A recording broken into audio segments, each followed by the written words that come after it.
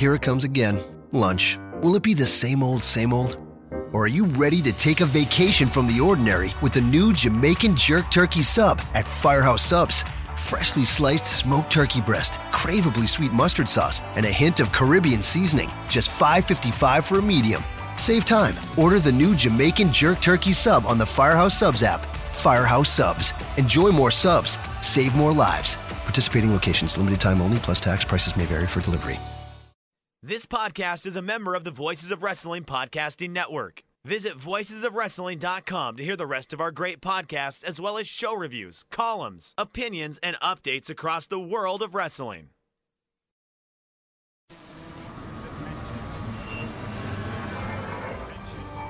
Do I have everybody's attention now?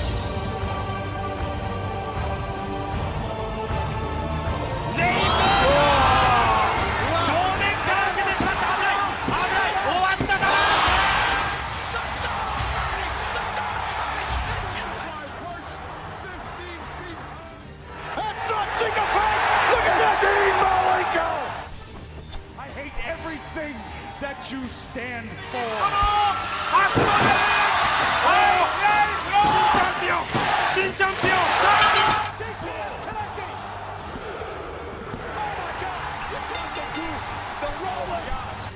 Wearing diamond ring, wearing kiss stealing, wheeling dealing, limousine right, jet flying, son of a gun.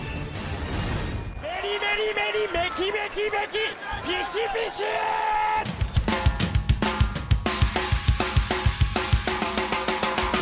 We are back with another edition of Voices of Wrestling Podcast. Actually, I should say I am back because I am your host, Joe Lanza, and I'm by myself today. No Rich Craich. So you're stuck with me. Can you imagine that? Joe Lanza, Voices of Wrestling Podcast, all by myself. Nobody here to rein me in.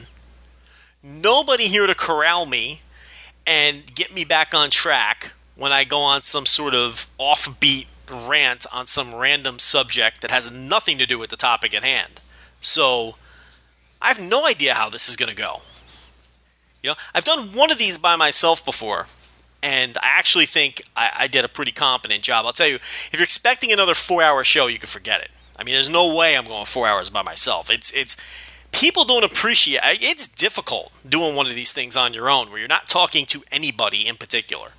You're talking to the audience at large, but you don't have ideas that kick off of a partner. You don't have questions to bounce off of each other. And it's hard enough from that perspective, but then you got to keep your energy up for an hour or two to keep the people engaged. So, it's not the easiest thing to do. So if you're expecting another 4-hour Voices of Wrestling marathon, I can tell you right now that's not going to happen. But then again, by the time you listen to this, this baby will be time-stamped, and you'll know exactly how long it is, and you might be on the other end of this laughing your ass off, because maybe I will go 4 hours, and maybe by the time you hear this, you'll know that the show is already 4 hours, so who knows. Well, we definitely don't anticipate doing a marathon show here today by myself. But, speaking of going off on tangents, I was just thinking about this as I kicked off the show. As you guys know, or maybe as you guys don't know, the song that plays us in to the podcast is a Smashing Pumpkins song. Doomsday Clock is the name of the track off of the album Zeitgeist, 2007 Smashing Pumpkins album Zeitgeist. And the lead singer, of course, Billy Corrigan, who is the new creative director, or whatever the hell his title is, for Total Nonstop Action Wrestling, or Impact Wrestling, or TNA Wrestling, or whatever the hell they are. They seem to rebrand every 10 seconds or so nobody has any idea. I don't know what to call the company. I really don't. You watch the show, sometimes they refer to themselves as Impact Wrestling, sometimes they refer to themselves as TNA. Who knows? The company that people generally refer to as TNA Wrestling, of course, Billy Corrigan. And, I wasn't sure if we were going to save this topic for when I got back with Rich, or whether I should talk about this topic now, but it sort of just popped into my head as I was thinking about the intro to the show. And, so Billy Corrigan, the backstory to why we use that song, I'm not sure if I've ever told on the air. So maybe that's how we'll kick things off. I'm already way off the format sheet. I actually planned out a format sheet, and my scatterbrain, I should have known that I was never going to be able to follow this format sheet. I got plenty of topics here. Let's see. We got Best of the Super Juniors. We got Global Force and their absolute farce of a press conference the other day. We got the New Japan Dontaku show. Completely off the rails already. Talking about Billy Corgan, who's nowhere to be found on this format sheet. But yeah, Doomsday Clock, which plays us in to the podcast each and every week, Voice of Wrestling podcast. When we started this thing, we did 2 shows. First, we did a 2011 year in review, which is that was our first ever show. And every year we do a show, recapping the year and going over our picks for the Observer Awards. And that's what that was. We did the show in early 2012 and reviewed the year of 2011. Then we did a second show, which was an interview of Justin Bissonette, a good friend of ours, who at the time was with Anarchy Championship Wrestling in Austin. He's no longer with them. Of course, now he's one of the co-owners of Inspire Pro Wrestling in Austin. He also books the talent for that group, and he's also one of the 35 members of their Wu-Tang creative team, which they have going on down there. Which I should probably quit while I'm ahead on that one. But yeah, so he's with Inspire Pro Wrestling now, a good friend of ours. He was our second show. He came on and did an interview for us, and then our third show ever, the third Voices of Wrestling podcast ever, believe it or not, was an interview with Gabe Sapolsky. I have no idea how we pulled that off. I mean, we were literally nobodies. There was no reason for him to do our podcast. I mean, we were nothing. I mean, we literally had less than 10 people listening to the thing. I mean, we had 6 people listen to the first one, and maybe 10 people listen to the second one because we picked up a few of the Anarchy Championship Wrestling fans who wanted to hear Biss talk for 2 hours. They definitely didn't care about us. And what happened was, I think we just struck at the right time. I mean, I sold Gabe a bill of goods. Because there's this idea that me and Rich are like buddies with Gabe Sapolsky. People have said that to us. It's absolutely not true. I mean, we maintain no relationship with that man whatsoever. Beyond having him on the show once, and I've contacted him for quotes for stories before, and he's graciously responded. And I think he's somewhat aware of our presence. He interacts with our Twitter feed when he's not mad at us. He actually interacts with it when he is mad at us too. But people have this idea that we're like friendly with him, and that's not the case. And maybe it's because we landed that interview with him so early on in the game, and several hundred people listened to that one because it was Gabe Sapolsky, and to us that was. I mean, geez, we went from 6 people listening to several hundred people listening. That was amazing. But we were able to land him because at the time he was in the middle of a controversy where he was, there was a report in the Observer that he was offered that he asked, that he was looking for a job with Ring of Honor. And obviously that kind of snowballed into people speculating that he was throwing in the towel on WWN Live and Dragon Gate USA. Why else would he be looking for work with Ring of Honor? And, it was a story that was clearly fed to Meltzer by Jim Cornette, who was still with Ring of Honor at the time. His tenure was starting to wind down, and we decided to strike. I said to Rich, look, Gabe is hot about this. We have an opportunity. We can give him an outlet to talk about this situation, and we can be the first podcast to land this guy and let him tell his side. We can get a little exclusive here. Put Voices of Wrestling on the map. Let's go. So he said, all right, go for it. So, I contacted him, and I sold him a bill of goods and, made it sound like we were this tremendous podcast that had been around for years, when in reality we had been around for about 3 weeks. And he agreed to come on. And, I think it helped that he was hot about that situation, and maybe we were just the first people to contact him that gave him an opportunity to explain his side. So, as it turned out, Ring of Honor had contacted Gabe, and they wanted him to come to a show and, accept some kind of plaque for some kind of lifetime achievement deal. And they basically, have the crowd give him a little standing ovation and recognize, his contributions to the company. And, from Gabe's point of view, it was, well, I don't need that. I don't need this, artificial pat on the back. Let's do some business. Let's turn it into some kind of storyline or, book me. And then we'll do the plaque deal, and then you could have a heel come out, whatever the case may be. But book me, and let's turn it into something, and, create a little juice.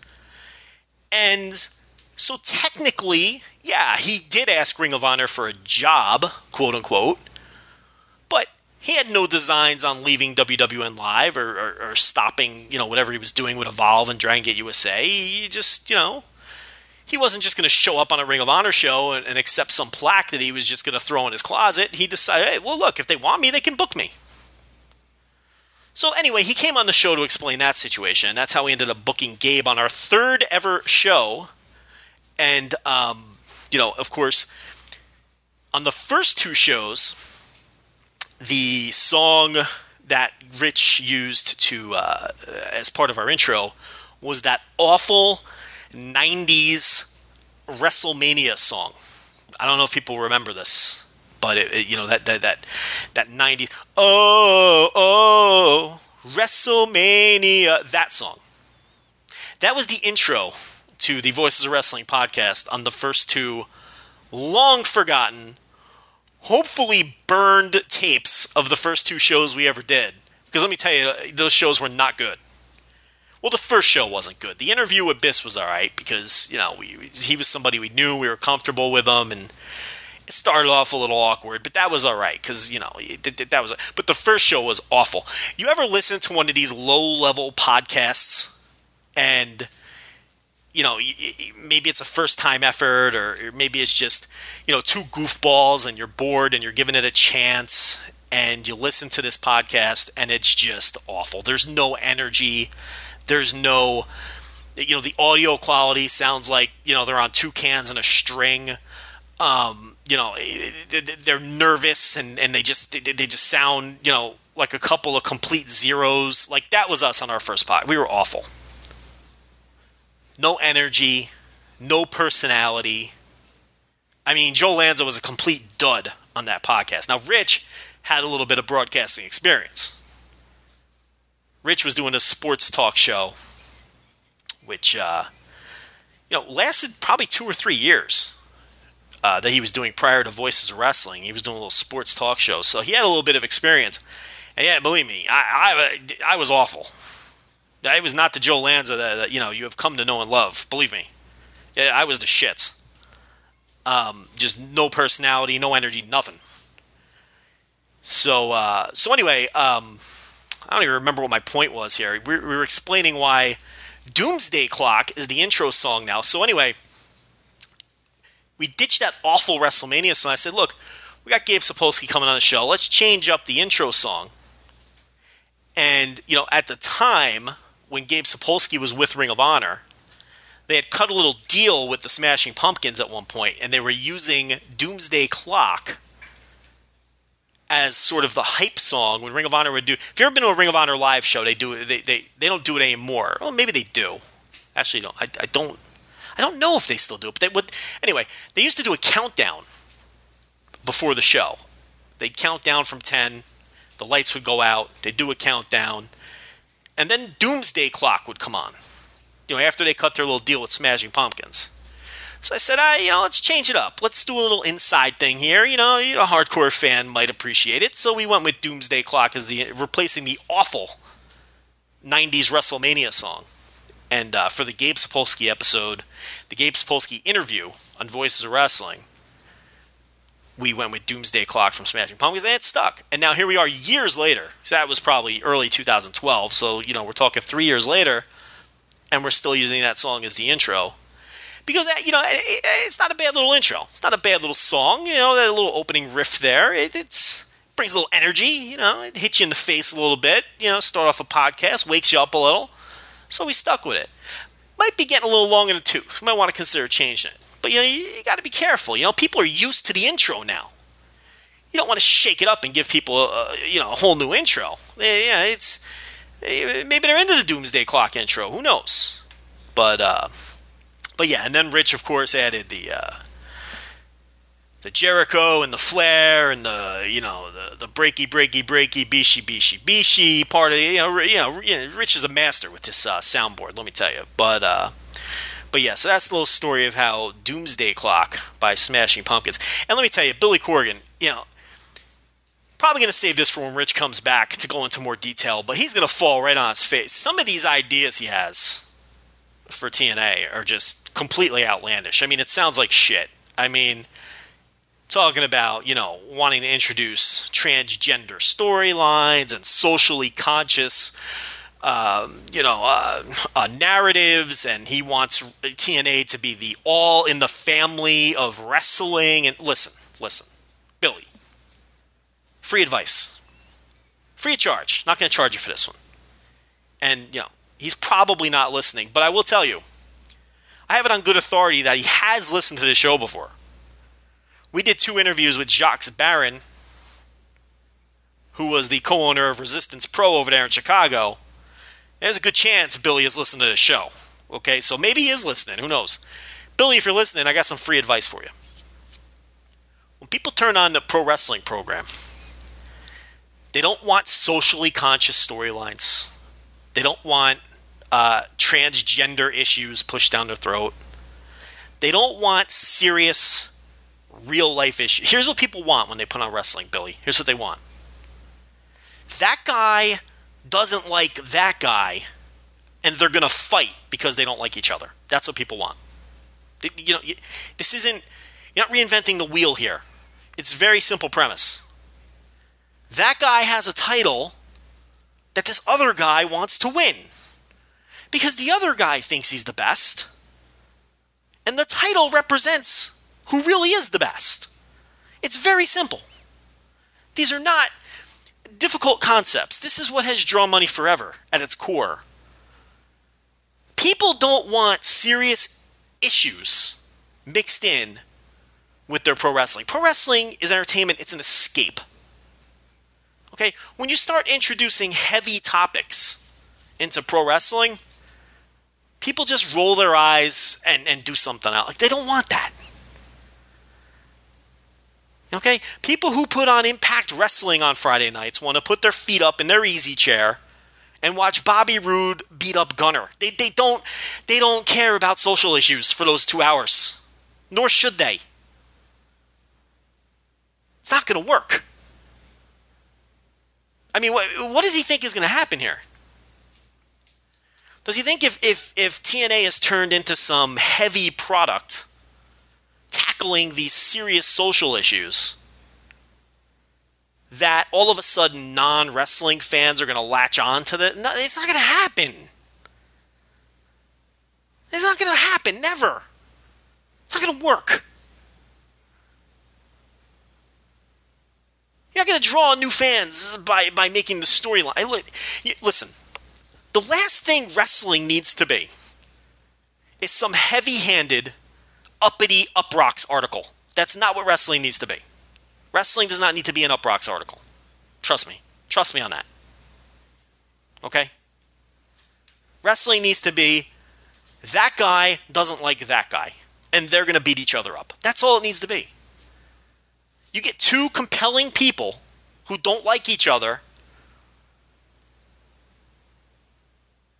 and then they fight. That's it. One of them doesn't need to be transgender. One of them doesn't need to be a bigot. I mean, you don't need that. I mean, this guy's nuts if he thinks it's just not going to work. It's not what people want. It's not what pro wrestling is, and it's not what pro wrestling needs to be. So anyway, we might get a little deeper on that when Rich comes back to the show one of these weeks. Who knows? But I got a lot to get to, and Billy Corgan was and TNA was not one of the things that I intended to get to on this show. So I've already wasted enough time going way off the format sheet. Surprise, surprise. But actually, before I started the show tonight, I was checking out our new SmackDown reviewer on our website, and I wanted to mention this quickly because I actually think she did a tremendous job. We had several people. Taylor Mitchell had to back out of the SmackDown reviews on the site. He was watching them. Actually, was it Warren Taylor or Taylor Mitchell? I always get those two guys confused. Not that I get those two guys confused. I get what they do for the site confused, and I always forget what they write. I'm pretty sure it was Taylor Mitchell who was doing the SmackDown reviews. Warren Taylor does the Evolve Eye pay-per-views and some other projects. But he had to back out of the SmackDown reviews because he was watching it on Hulu Plus, and he wasn't getting it on his cable package anymore, and it just became too difficult. So he gave up the SmackDown duties. We were looking for a new SmackDown reviewer. We might have missed 1 week. I don't know if we missed 1 week or not, but we had a couple different applicants, and they were all excellent. We had people send in some writing samples, and it really came down to two people, and we really couldn't decide. And what we were thinking about doing was running sort of a contest and letting the readers decide who got the gig. We were going to run dual SmackDown reviews for a couple of weeks and let people vote on it. Figured it might get a little attention, bring some hits to the site. Maybe the two people would, if they got into it, they would, campaign and But that got we threw that idea out. That was actually my idea, and I got talked out of it by the other suits that run this place. And it was for the better. I mean, what it came down to was we basically have two people competing for an unpaid bottom level writing position on the site. Bringing them in as a rookie, and to make them compete for something like that kind of came off a little, I don't know, uncouth. So we didn't go that direction. So we just manned up, and we went with Rue Gunn, who is the new SmackDown reviewer. And I was reading her review before I came on the air, and I highly recommend it. She really did an excellent job, especially for a first-time effort. Good sense of humor.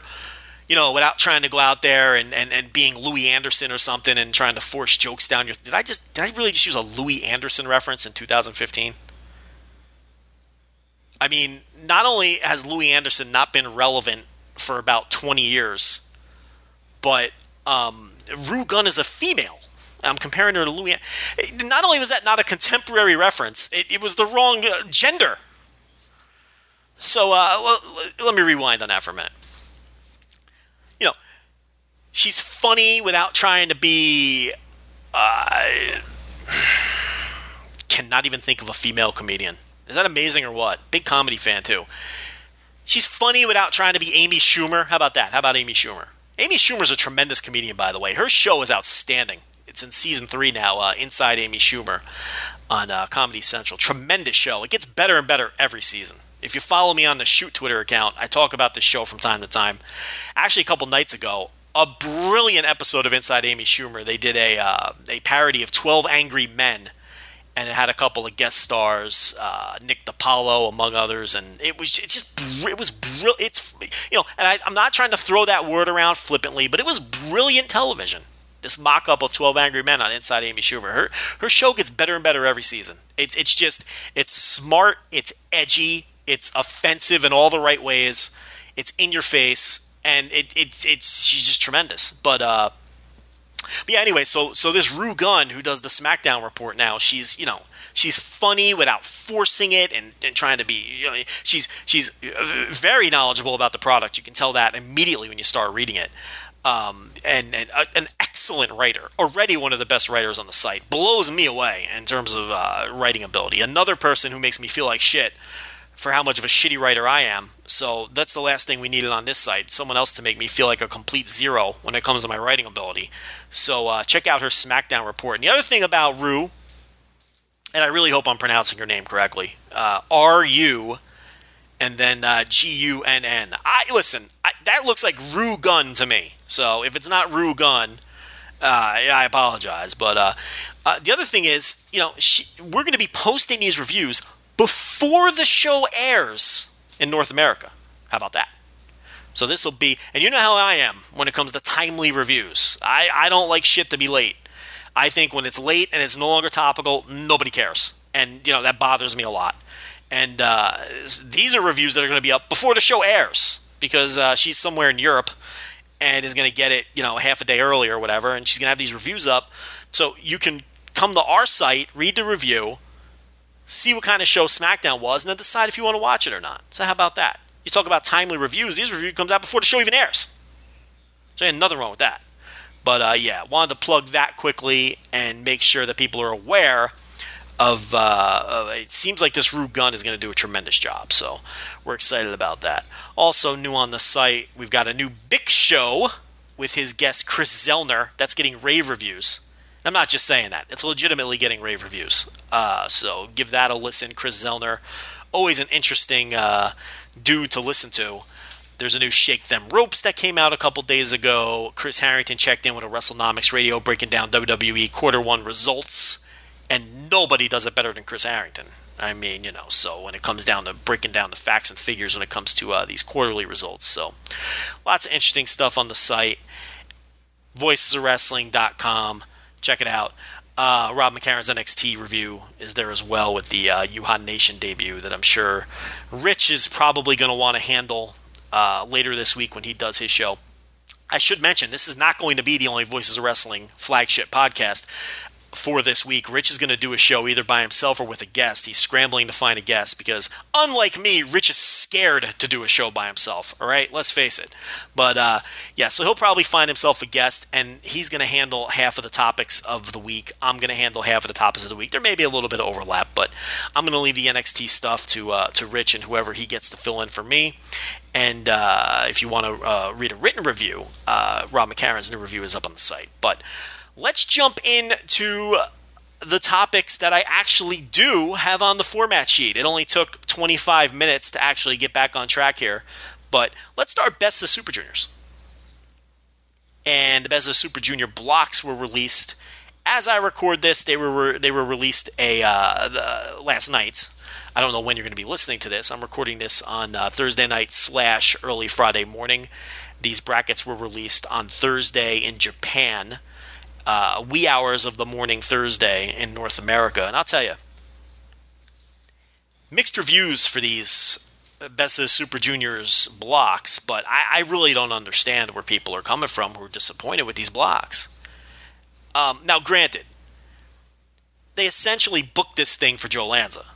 I mean, there's Joe Lanza favorites all over this thing, so that could have a lot to do with why I like it so much. I'm not going to go as far to say this is the best, Best of Super Juniors lineup ever. It probably isn't. But I'll tell you what, this might be one of the more interesting Best of the Super Junior lineups. This is an interesting field. I mean, look at this field. There's some matchups here they thought you'd never see. Who would ever think that Cavanario would have a singles match with Chase Owens? I mean, think about that. Cavanario versus Yohei Komatsu. Dave Finley against Mascara Dorada. I mean, these are matches that are going to happen. So again, this might not be the best of Super Juniors lineup, but it really is an interesting one. There's a lot of interesting things going on here. And really the only drawback to this tournament is there's absolutely no question who's going to win. Kushida's winning this tournament. I mean, you're nuts if you think he's not winning. The only way Kushida doesn't win this tournament is if he gets hurt during the tournament. That's the only thing stopping him from not winning this tournament. They've already shot the angle with Kushida and Kenny Omega. Kenny Omega has already gone through several of the people who were in this tournament. So, I mean, it's going to be Kushida.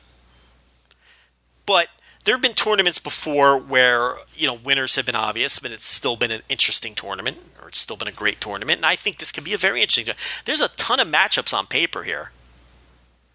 I mean, Cavanario versus Kyle O'Reilly. Whoever thought you'd see a match like that? That's going to happen, people. It's going to happen. It's a lot of fun. A lot of fun matchups here. So here's what I'm going to do. I'm going to break down who's in the blocks. I'm going to add a little flavor to it. I find the A block a little more interesting only because we all know Kushida is coming out of the B block. And in that last night in Korakuen, before the finals, Kushida is facing Alex Shelley. Of course, they're tag team partners. And obviously that match is going to determine who wins Block B. I think that's pretty obvious. They haven't given a match order for that card yet because they don't want to play their hand. But if you follow New Japan at all, I mean, come on. They couldn't make it more obvious that match is going to determine the block winner. And Shelley's not going to win because he just had his title challenge against Omega. They're not going to go right back to that. And Kushida saved Shelley, from the Bullet Club shenanigans in that match. And to set up the angle with Omega. So he's going to beat Shelley and he's going to go into the finals. What's more intriguing to me is who will he face in the finals out of Block A? And I'm really hoping it's not Taguchi. He'd literally be my very last choice of the 8 people. But, unfortunately, I do think he's the odds-on favorite to come out of that block. And, Kushida Taguchi, I mean, for the finals here, with the winner going on to Dominion to face Kenny Omega for the title, and it'll be Kushida. But that match for the finals will have no juice, at least not for me. I can't get into... Look, Taguchi's always been a bit dry, but now that he's doing all this comedy, throwing his ass into people and this ass-based offense, I just can't get into it. It's just not what I want. Taguchi right now, I'm just not interested. He's capable of going out there and having a good match, but he's doing these wacky shenanigans. I'm just not into it. I'm sorry, I'm just not. And unfortunately, I think he's going to come out of that block. But it's a very interesting block. So what I'm going to do is I'm going to go through the A block, talk a little bit about each guy, and I'm going to give you the official Joe Lanza betting odds for who's going to come out of this block. And I'm going to start at the bottom with the longest odds and work my way up to who I believe is the favorite, who, obviously, I just gave it away. It's Taguchi. But let's start at the bottom here. At 1,000 to 1 to win the block. And again, this is not to win the entire tournament. This is to win the block. At 1,000 to 1 to win the A block, I've got Yohei Komatsu. Now, you're not going to find a bigger Yohei Komatsu fan than me. And when I saw that he was announced for this tournament, I went apeshit. Especially when I saw Komatsu and Gato, 2 of my favorite wrestlers. And I'll talk about Gato a little more in a minute. But I've got Komatsu at 1,000 to 1. Look, he's probably going 0-7. If there's a win here for Komatsu, it might be over Gato. Because Gato has no ego as a booker. I mean, he never wins. There's also the outside shot that he could beat a guy like Chase Owens, but I don't see it. I think, in fact, Komatsu will be Chase Owens' only win. I mean, Chase Owens isn't coming out of this with more than 4 points. He'll beat Komatsu, and he may upset somebody else. Maybe Gato, Cavanario, somebody like that. But as for Komatsu, if you look at his booking, I posted a series of tweets a couple days before these brackets were announced, and you really see that they were building some momentum for Komatsu. Let me give you some stats. Yohei Komatsu, young lion now. Remember, this is a young lion. He's won 9 of his last 14 matches, 11 of his last 20, and 13 of his last 24 matches. This guy's 13-11 in his last 24 matches. This is a young lion. They don't win matches. He has a winning record over his last 24 matches. You extend that to, you want to make it a nice round number, his last 20. He has a winning record over his last 25 matches. He's 13-12 over his last 25 matches. So as you can see for the last few months, now look, he's beating other young lions. He's beating Sho Tanaka. He's beating Jay White. Okay, especially he has singles wins. They're all over Tanaka or White. But the key here is those guys aren't beating him anymore. Tanaka hasn't beaten Komatsu in quite a while. And for a while there they traded wins. They were on an even playing. Now Komatsu has been beating Tanaka. And he's been beating Jay White. Jay White still doesn't have a win.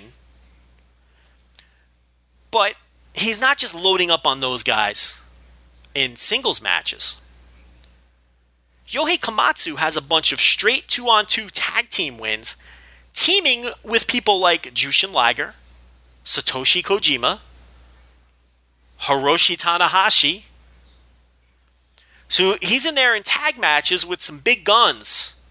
Some of the biggest guns around with Tanahashi, and he's winning tag matches with those guys. And in some cases, he's scoring the fall. So you kind of saw this coming. This guy's 9-5 in his last 14 matches. 9-5! You know, so when I wrote my Wrestling Dontaku review, which we'll get to later in the show, I said, look, they're starting to push these guys a little bit. Not necessarily, push is probably not the right word, but they're showing signs that a push is coming for these guys. And when these guys, I mean Komatsu and Tanaka. Jay White is a long ways off. He just got there. He'll be losing for another year or two. Same for Cody Hall, who just won his first match, by the way, very recently.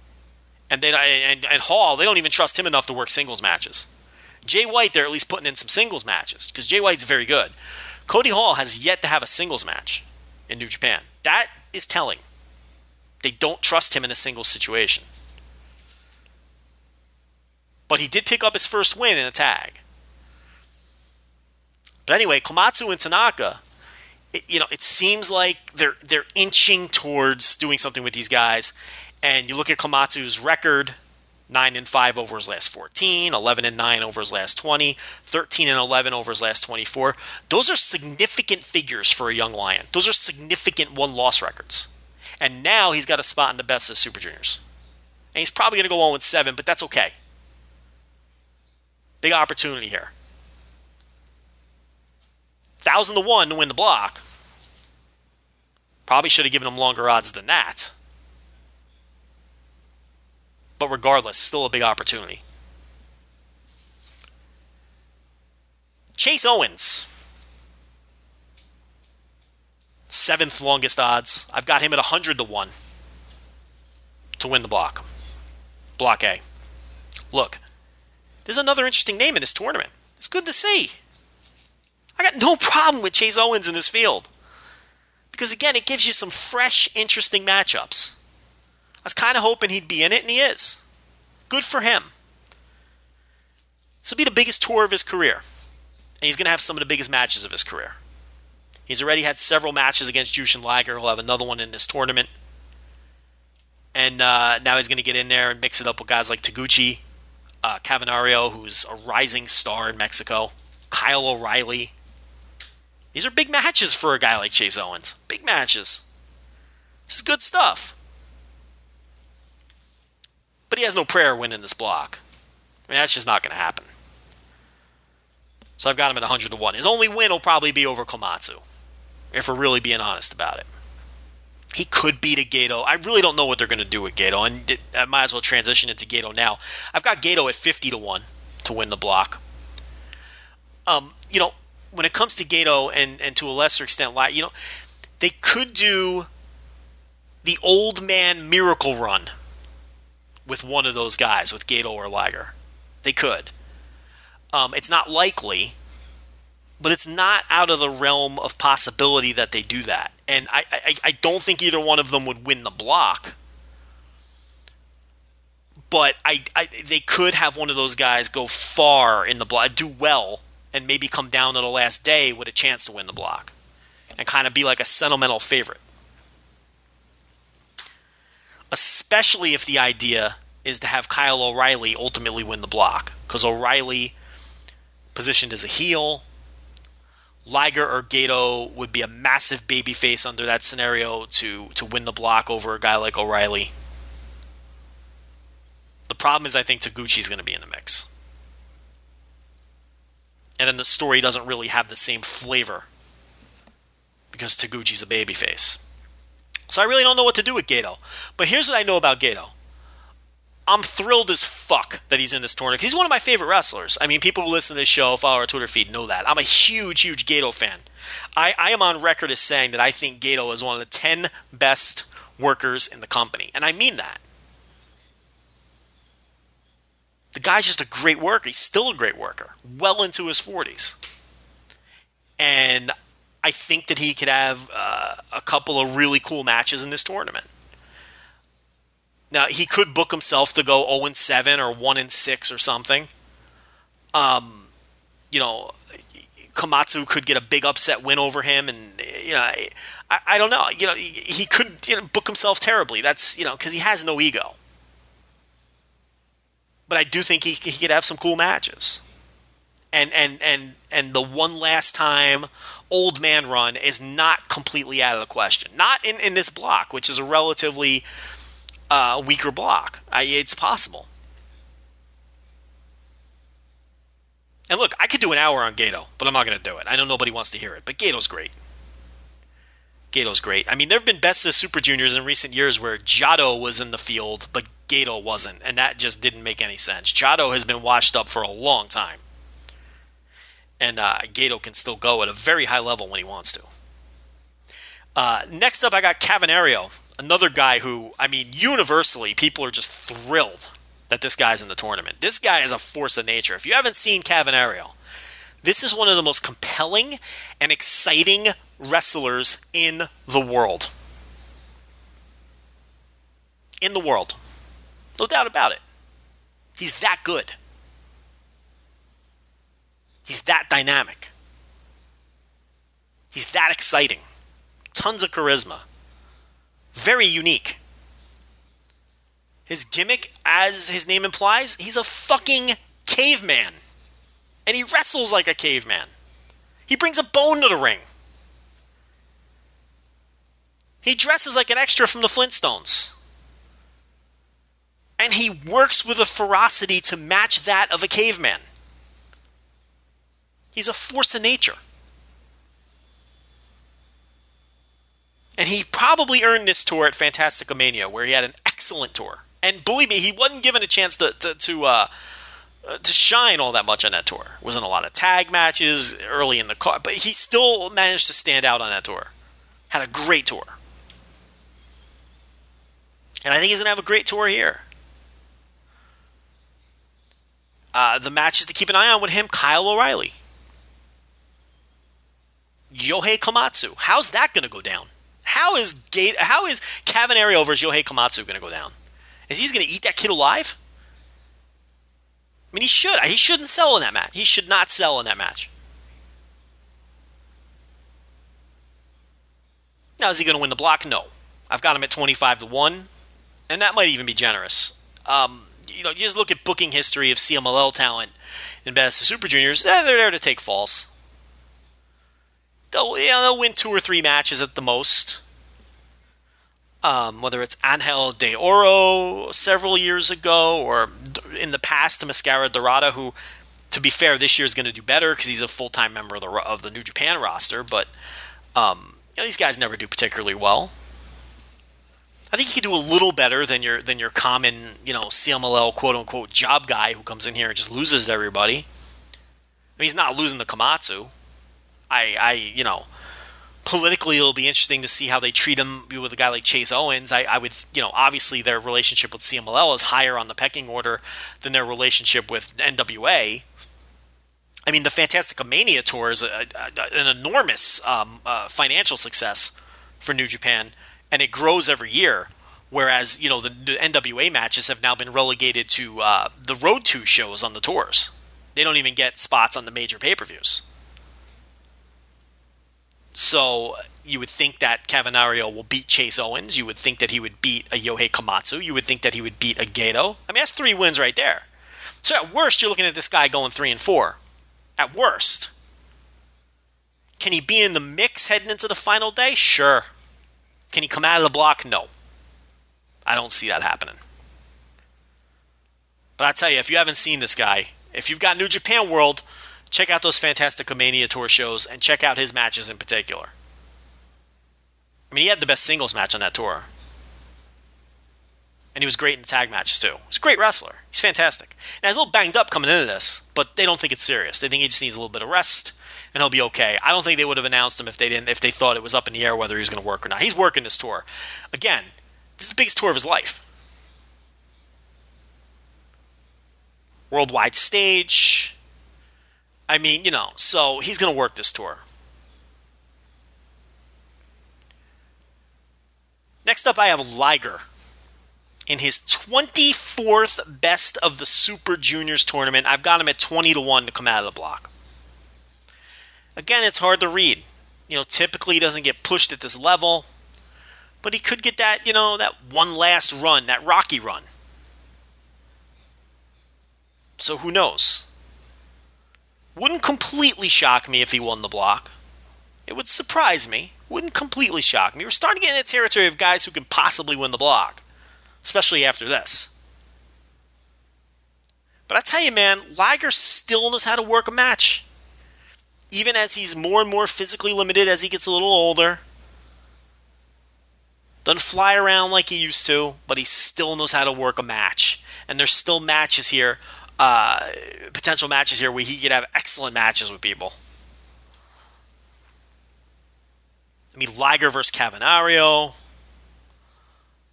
Liger versus O'Reilly, and these guys who come in, these gaijins who come in, get excited about working with a guy like Liger. The guy's a fucking legend. A legitimate legend. You don't think Trent is hyped up about a singles match with Liger? You're out of your mind. Speaking of Trent, I've got him at 5-1. And now we're talking about people who could legitimately win the block. Now, look, if the block was a little stronger, if maybe Dorado was in this block, or Shelley, somebody like that, I'd knock a guy like Trent down a few pegs. But look, he's been treated well in the booking. They've made he scored falls for his team with Romero, even though Romero's the veteran of the team. He's already held a title. They treat him well in the booking. He's a guy that they like. Could absolutely win the block. I don't think he's one of the two favorites. But this is a guy where it wouldn't surprise me if he won the block and went into the fight. Now look, and then it's a guy, who could have a good match with Kushida. There's a little story there. His team's always in constant struggles over these junior tag titles. There's a little juice there. Kyle O'Reilly, I have it 3-1. And really, to me, it comes down to him and Taguchi. It really does. O'Reilly is a guy who, along with Taguchi, who I have at 2-1, it's going to be one of these two. Taguchi as the veteran of the division, well, the veteran who's still relevant. Because Liger, no longer relevant. Gato, no longer relevant. Taguchi is a guy who has recently held the junior title, still quote-unquote in his prime. Storyline-wise, decent obstacle for Kushida to overcome no matter what I think of the guy. I'd much rather see, I think anybody, I would rather see Kushida take on O'Reilly in the final. So I'm pulling for O'Reilly. But I just have this, I just really think it's going to be Taguchi coming out of the block.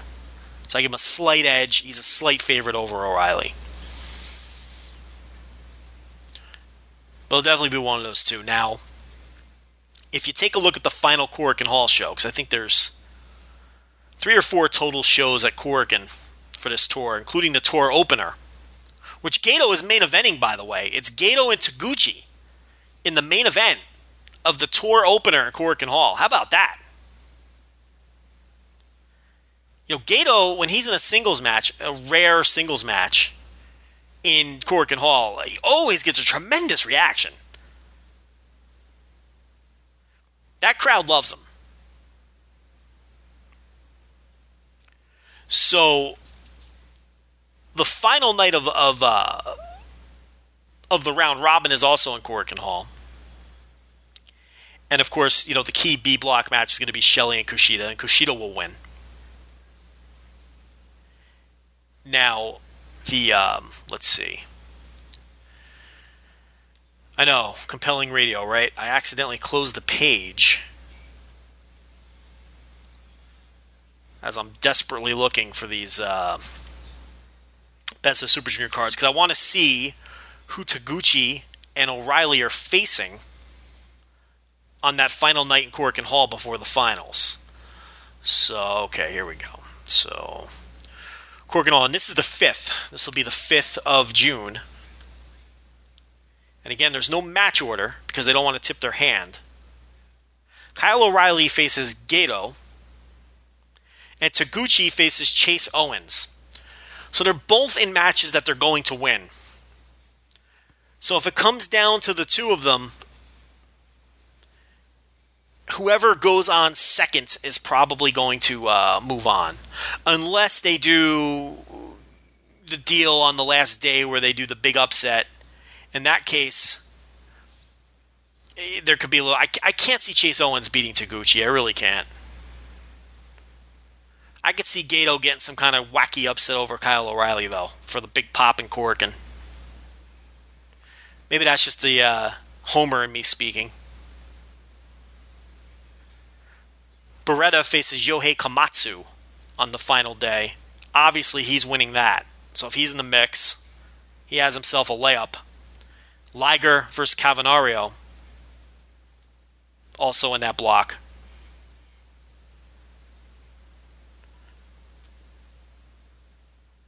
So yeah, it's hard to get a read. So that's Block A. Block B, of course, look, Kushida's winning the block. And he's winning the tournament. But, it's a fun block. There's a ton of fun matches there. Tiger Mask, Kushida, Alex Shelley, Mascara Dorada, Dave Finlay, New Japan debut, will be on this tour. He's been in the dojo for a while now. Rocky Romero, Bobby Fish, another Joe Lanza favorite, and Nick Jackson. Nico Jackson. No Matto Jackson, because his wife is due. So he's going to stay home, and hopefully they'll have themselves a healthy child while the brother's taking part in the Best of Super Juniors. So in terms of, the B block is going to produce better matches. I think that's pretty obvious. Because there's very little dead weight. Look, we don't know what we're going to get out of Finlay other than he's going 0-7. But I've never seen the guy wrestle personally, so I can't really comment. We don't know what we're going to get out of him. But what we know for sure we're going to get is 7 losses. He's going to be staring at the lights 7 times. Tiger Mask is going to be his usual average self. The other 6 guys are all tremendous. You got Kushida, you got Alex Shelley, you got Dorada. You got Nick Jackson, you got Bobby fucking Fish, another Joe Lanza favorite. You got Rocky Romero, who's one of the most underrated wrestlers in the world. So, from a match quality perspective, even though the block is predictable, you're going to get better matches in that block, I would think.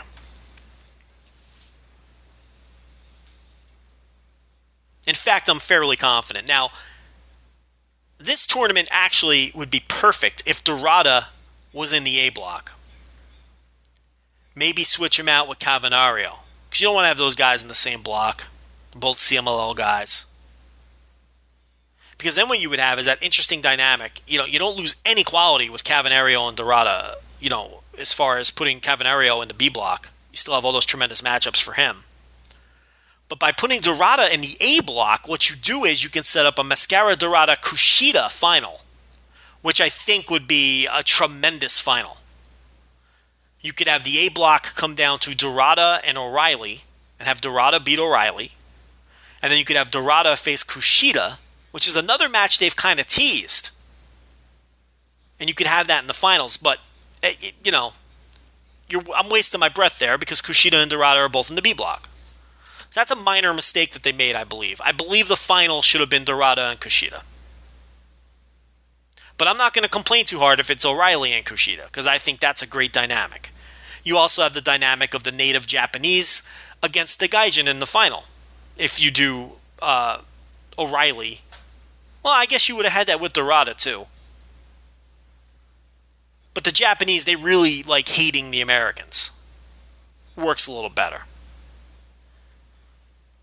So I'm not going to complain about an O'Reilly-Kushida final if that's what we get. I just would have preferred Dorada. But again, look, that block is going to have great matches. So again, this is not the best of Super Juniors lineup ever. There have been better lineups, but this is a very compelling lineup. It's very interesting. There's a lot of fun stuff here to sink your teeth into. I'm very surprised that there's people not into this. There's people into it. There's a lot of people excited about Cavanario. Obviously, I'm real excited because I've got Komatsu, I've got Gato, I've got Bobby Fish, I've got Cavanario, I've got Dorada. These guys are all favorites of mine. I like Chase Owens a lot. I probably like him more than most people. I'm telling you, it's like they booked this thing for me. I appreciate that. New Japan's thinking about Joe Lanza. Nothing wrong with that. Tour itself runs from the 22nd of May, and the final night in Korakuen is the 5th of June. So, pretty long tour. And then wraps up with the finals, which nothing is announced other than the winner of the A block versus the winner of the B block. And that's going to be in Tokyo on the 7th, 2 days after Korakuen Hall. The 7th, that's going to be on a Sunday. I'm sure that'll be on New Japan World. They've only got 2 of these shows announced for New Japan World as of right now, but that's going to change. You could expect several more to air on New Japan World. And, there's actually a bunch of, heavyweight 10-man and 8-man tags scattered within the tournament. So, the opening night, though, the 22nd, New Japan World, Korakuen Hall. Taguchi and Gato, like I said, is the main event.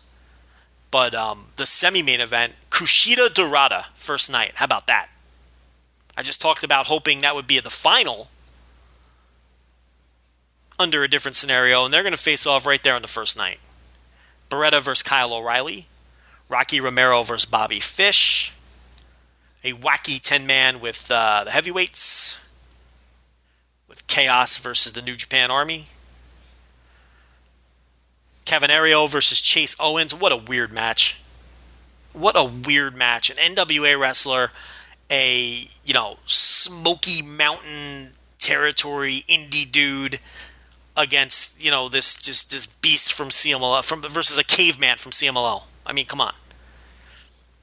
Alex Shelley versus Finley. Tiger Mask versus Nico Jackson. And Jushin Thunder Liger against Yohei Komatsu is the opener. And that's on New Japan World. So, there's your Best of Super Juniors preview. We're going to talk a lot more about that, I would suspect, on the podcast when Rich returns next week. And I don't know if he plans on talking about it with whoever his mystery partner is for the second Voices of Wrestling podcast coming up later this week. I'm going to take a short break. And we're going to come back and talk a little bit about Wrestling Dontaku. We're going to review that. And then we're going to talk a little bit about the absolute disaster of a press conference that Global Force Wrestling had a couple of days ago and their roster reveal. So stick around. I'll be right back with much more of Flying Solo here on the Voice of Wrestling podcast.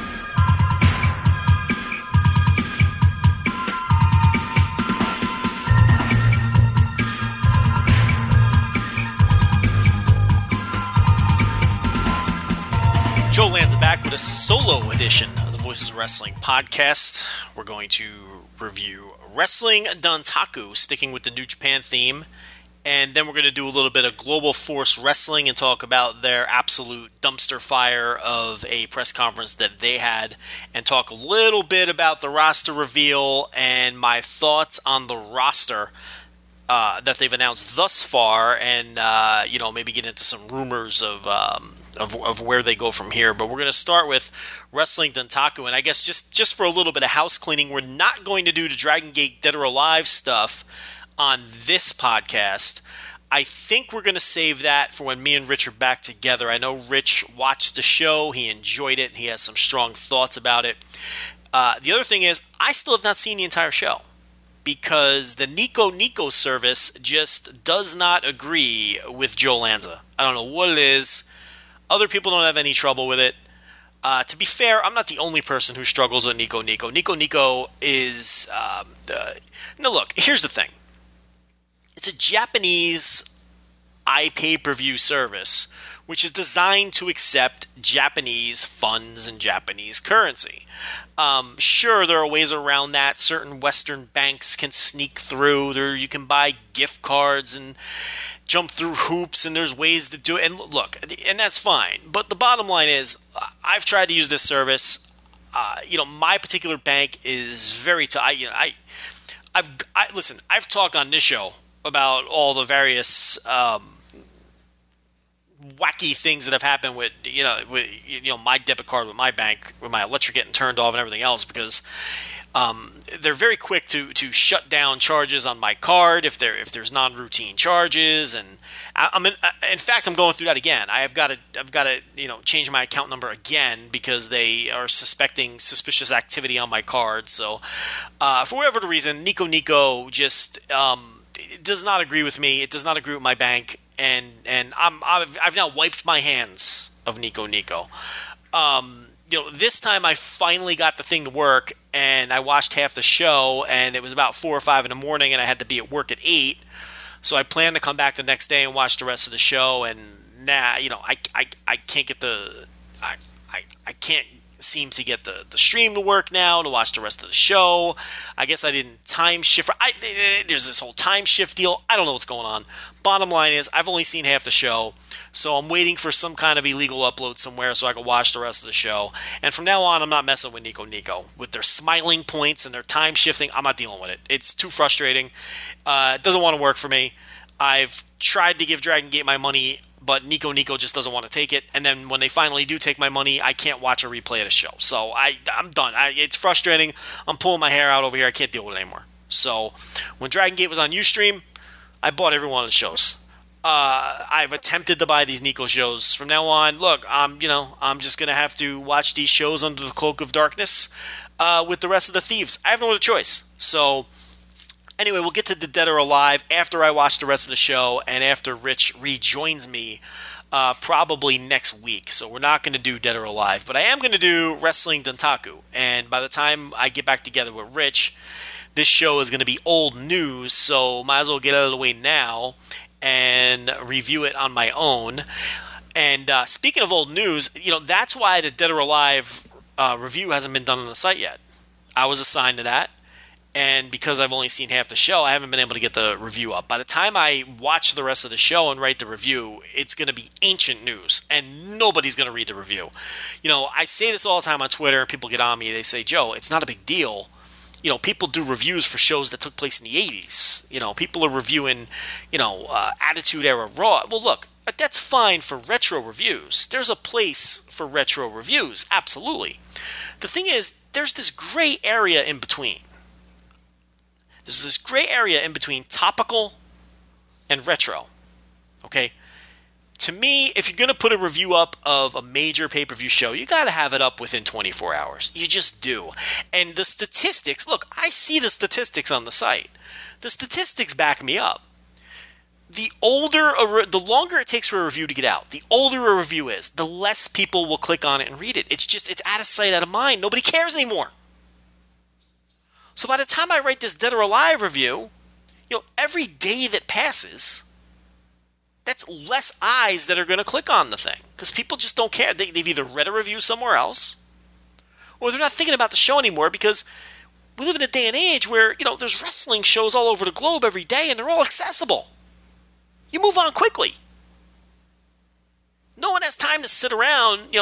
No one's sitting on their couch, tapping their foot, waiting for Joe Lanza's silly Dead or Alive review to come out a week after the show. Okay, if they wanted to read a Dead or Alive review, they've read plenty already. So it's very frustrating for me because I can't get this review out in a timely manner. And I'm not happy about it. So anyway, sometime in the year 2017, look for my Dragon Gate Dead or Alive review. We will review it verbally on the podcast next week, I'm sure. But right now, I'm going to do Wrestling Dontaku. Before that's old news. Man, that just really frustrates me. Look, Dontaku, not a great show. Didn't really expect it to be a great show. I don't think anybody expected it to be a great show. In that review, which was up in a timely manner, that I wrote for the site, I'd even mention it's kind of like it's become the forgotten show every year. Because it's sort of wedged in between Invasion Attack, which is one of the major shows for New Japan, which has emerged as one of the major shows for New Japan. And then right after Dontaku is Super Juniors, and then of course Dominion. And now, these Ring of Honor, War of the Worlds, and whatever the other gimmick is called, the Toronto and New York shows for Ring of Honor now as well, come right on the heels of Dontaku. So there's major shows both before and after Dontaku. So Dontaku sort of gets lost in the shuffle. And this year's card had a relatively weaker main event than they usually put on Dontaku too. Because, if you look at the history of wrestling Dontaku, they usually have a pretty decent IWGP Heavyweight title match. Last year was Okada versus Styles. And Styles, of course, won the title after attacking Okada in an Invasion attack. The year before, Okada defended against Minoru Suzuki. The year before that, Okada defended against Hiroki Goto. And the year before that, it was Tanahashi versus Nakamura. So it's not as if this show gets, a garbage main event. It gets a big-time main event most years. It's just caught in a tricky spot. And this year's main event was the first main event since the revival of this show in 2009. Because this was a show that they ran sporadically from 1993 until about 2001. And they ran it in the bigger building in It was always in Fukuoka. But in those days, when the company was truly red hot, they ran the much bigger building. And then when things cooled off, when Inoki screwed everything up, and they crawled towards the Dark Ages in the early part of the first decade of this millennium, they stopped running. They ran the smaller building in Fukuoka, and then they just stopped running the show. And then they didn't have any Dontaku shows from 2002 to 2008. And they revived the concept in 2009, and have run it every year since in this conference center. And they usually draw between 5,000 and 7,000 fans. So this year's show was the first since the revival of Dontaku in 2009 that did not feature an IWGP Heavyweight title match in the main event. In fact, this show did not have an IWGP Heavyweight title match at all. This was a show where Shinsuke Nakamura headlined defending his Intercontinental title, which over the last 2 years, he has headlined pretty much every other major pay-per-view as Intercontinental Champion, and has done well. They usually allow him to headline the slightly smaller venues, but they give him very little support underneath because they expect him to be able to carry these slightly smaller buildings on his own as one of the big five now in New Japan in terms of the big five draws. The company that desperately needs to create new stars and doesn't have anybody that can draw, yet they have 5 major draws, on their roster, which... that's stupid narrative. So yeah, and it was a relatively weak opponent with Goto, and, not from a work rate perspective. Hiroki Goto is one of the best wrestlers in the world. Let's be realistic about it. But New Japan fans don't believe in Hiroki Goto anymore because he has a reputation of being a choker. Even when this guy does win a tournament, he then usually loses the subsequent title match. When this guy wins a title, he generally loses it right back. Case in point, winning the tag team titles with Katsuyori Shibata at the Tokyo Dome and immediately losing them back at New Beginning to Guns and Gallows. So, not a particularly strong main event from that standpoint, and really nothing underneath. Because you look at the rest of the big five, AJ Styles, Okada, Tanahashi, Ibushi, all tag matches. In fact, Ibushi was in a prelim, second match on the show. Tanahashi in a 6-man match, which was just a setup for his upcoming singles match against Yano at Dominion. And then AJ and Okada on opposite ends of a tag match in the semi-main event. So again, they relied on Shinsuke Nakamura to draw. Now, the interesting thing about this show from a business perspective is they drew a little over 5,000 fans, which is strange. Because when you look at the pictures, there's very few empty seats, less than 1,000 empty seats. And the thing is, this show in the same conference hall has drawn 7,000 fans the last several years. Which, and I haven't gotten a clear answer on this, I'm wondering if they ran a slightly smaller room in the conference center. Because New Japan runs these conference centers with rooms of varying size. And that's the case at Fukuoka. And, you look at the pictures, there's very few empty seats. A member of our staff attended the show. Damon/Michael McDonald, depending which first name he wants to use on a given day, was there. Went to the box office for us before the show to ask about ticket availability.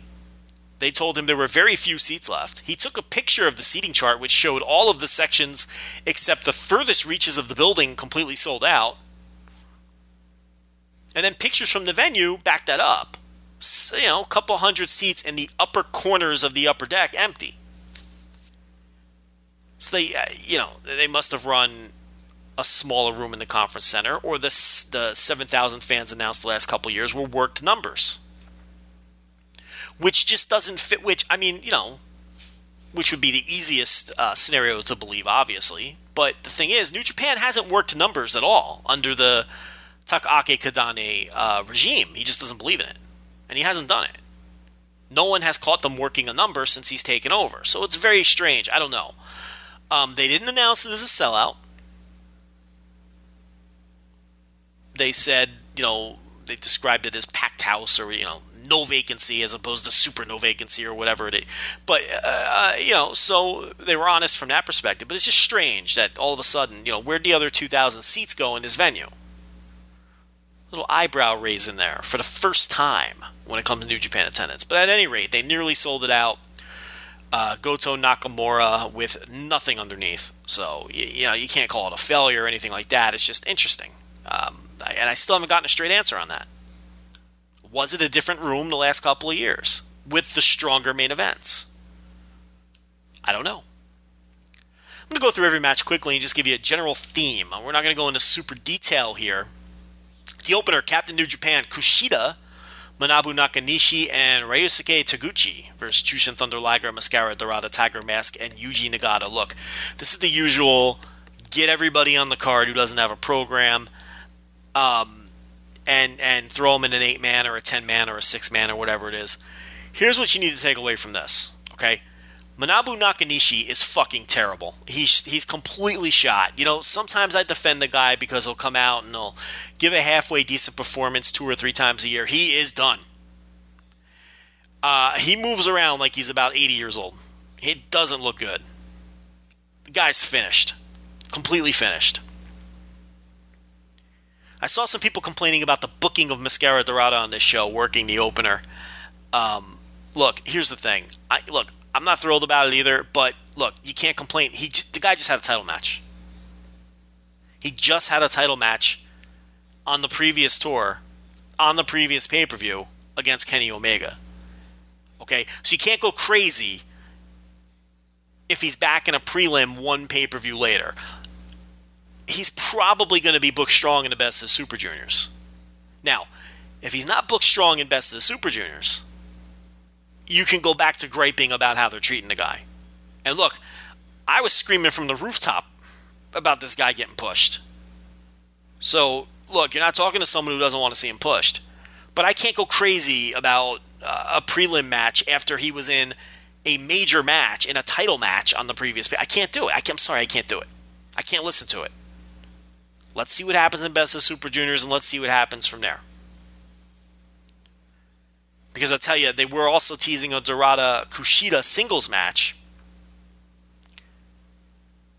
Because, those two guys in this particular match faced off. And they teased that on this tour. And the talk is that Dorada could be defending that CMLL welterweight title at some point against Kushida. So let's, let it play out with it's okay. The guy just had a title match. You can't complain. I don't want to hear it. Let's see how it plays out from here. If that's the only thing they do with him under this 1-year deal, well, absolutely. And by all rights, that's a waste. If they built him up for one title match against Omega and then don't do anything else, but I don't get the feeling that that's going to be the case. I think there's going to be a match down the line against Kushida for this guy, and I think he's going to do very well in the Super Juniors. He's probably going to do better than he's ever done in the Super Juniors. You don't have Ricochet. You don't have Kenny Omega. You don't have Pac. You don't have Prince Devitt. Okay? And those are the kind of guys that were in this thing during the Mascara Dorada era. He wasn't going to get booked stronger than outsiders like Ricochet, Omega, and Pac. He just wasn't. Or Davey Richards, going back a few years. You're not going to get booked stronger than those. Low-key, let alone Devitt, who was on top of the division for so long. But now, with those guys out of the mix, Dorada's one of those guys now. So let's let that play out. Kota Ibushi and Yohei Komatsu versus Sho Tanaka and Tetsuya Naito. Look, what was interesting about this is something I alluded to earlier when I was talking about Komatsu being booked into the Super Juniors and being booked strong on his way there. Ibushi and Naito sort of got out of the way in this match after getting their spots in early on, and this was really about Komatsu and Tanaka. And like usual, those two guys killed it, and Komatsu got the tap with the single leg crab. Good match, carried by the Young Lions. A match with Kota Ibushi, who's probably the best wrestler in the world this year. You wouldn't get much of an argument from most people. And Tetsuya Naito. And it was carried by the Young Lions and clearly laid out for that design to showcase them, and in particular Komatsu. Very interesting match. And I wrote in the review that this really felt like the beginnings of, the baby steps to elevating these guys. So 2 decent 3-star matches to kick off the show. For all my complaining about Nakanishi, the opener, everyone had their working shoes on in that opener. And Nakanishi, even though he stinks, he even attempted to do a dive. It was one of the worst dives you'll ever see. But everyone in that match worked hard. Good 3-star match. Same thing with this tag. Good 3-star match. This show was off to a good start. Because if you're getting good matches, early on, the good stuff typically comes later. Next up was Bad Luck Fale, Cody Hall, and Tama Tonga against Tenkoji and Tomoaki Hanma. Now, this is Hanma feuding with the Bullet Club B team, which has kind of been his story here. And it's good that they're giving Hanma something to do. He's not just a third guy on a trios team, a fourth guy on an Atomicos team, the guy to take the fall in a tag team, working early in the show. He has a little bit of a direction here. He's got this beef with the Bullet Club, and he's been feuding with their B team, with the Bullet Club Black and White. And that was what we had here again. And what I watch in these matches is Cody Hall and his progression. That's what's interesting to me. And man, do they protect this guy. He is so carefully protected in these matches. Talked about it a little bit earlier. Still hasn't had a singles match. Very telling. Very telling that he hasn't had a singles match. In New Japan, when they don't have these guys in singles matches yet, that's very telling. It's very similar to WWE in NXT, where they only put guys in squash matches. Baron Corbin, perfect example. Because they don't trust Baron Corbin to have a 7-minute match. They don't trust Cody Hall to have a singles match right now. And he's very protected in these tag matches. In this match, he tagged in once. Go back and watch this match if you have New Japan World. This is so interesting. He tags in once during the meat of the match. He has no clue what to do. This was when they were the heat segment on Tenzan, where they're tagging in and out, beating down Tenzan, setting up for the hot tag. And they tag in Hall. Has no clue what to do. He does like an arm wringer. Works the arm a little bit, taunts the crowd, and quickly tags back out. I mean, he was lost. Lost. I mean lost. Had no clue what to do in that spot. And then he didn't come back into the ring until the closing stretch, which he does very well in these closing stretches. He has that beautiful spinning lariat that he does, which usually hits with great impact. It didn't in this match. He did not have a good night. And I've been praising his slow improvements. He didn't have a good night on this show. He got hit with the Kojima Lariat and then the Kokeshi, and he lost. To be expected. He did pick up a win on the tour. So he's like 1 in 27 now in New Japan. All tag matches. And he always takes the fall, obviously. This match, though, was not a good match for him. And if I'm not mistaken, it was his first, big-time pay-per-view match. He's been on Korakuen shows and the Hinokuni show. I don't remember if he was on one of the New Beginning shows or not. He may have been. But, this was a big spot for him. And he had maybe, he regressed a little here. He didn't look good in this match.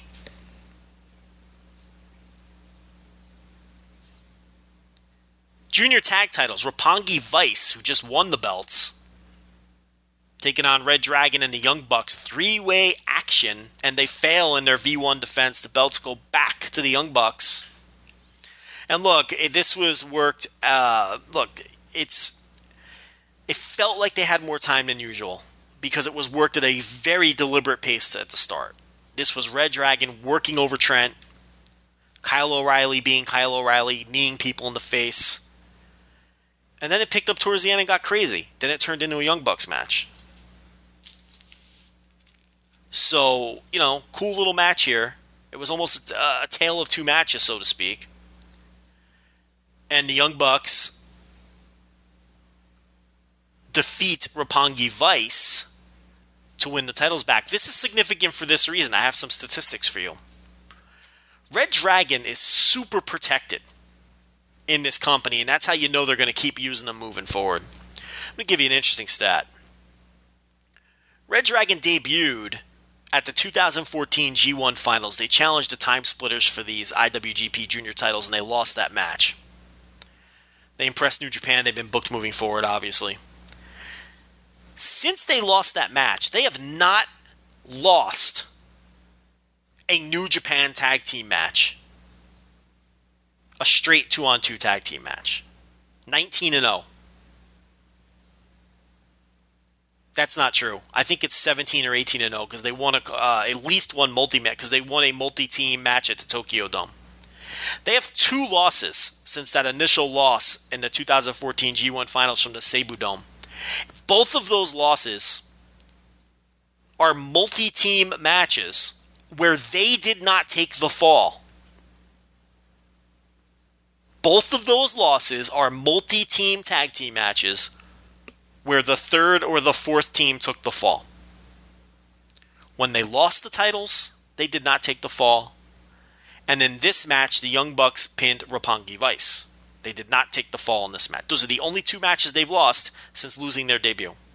19-2 and have not taken a fall. Look it up. They're protected in the booking. They don't want to beat these guys. Which is good if you are a Red Dragon fan who wants to continue seeing them in New Japan. They clearly have plans for these guys moving forward to continue booking them. They never lose.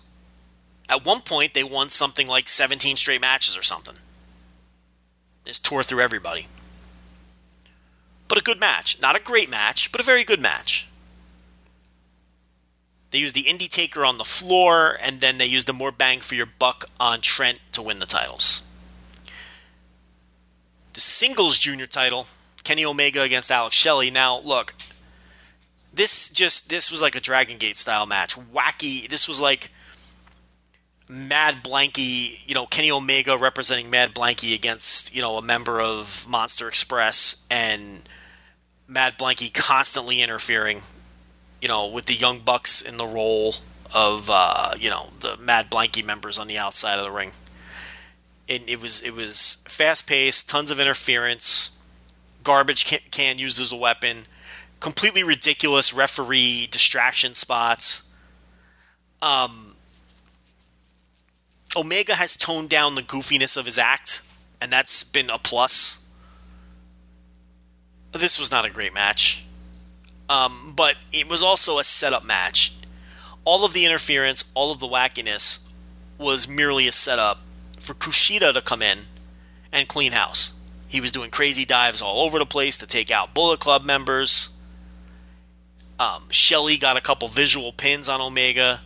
Well, not really visual pins, but 2 counts, and then where it was obvious he was going to get a 3 count, and a Bullet Club member would pull the ref out of the ring.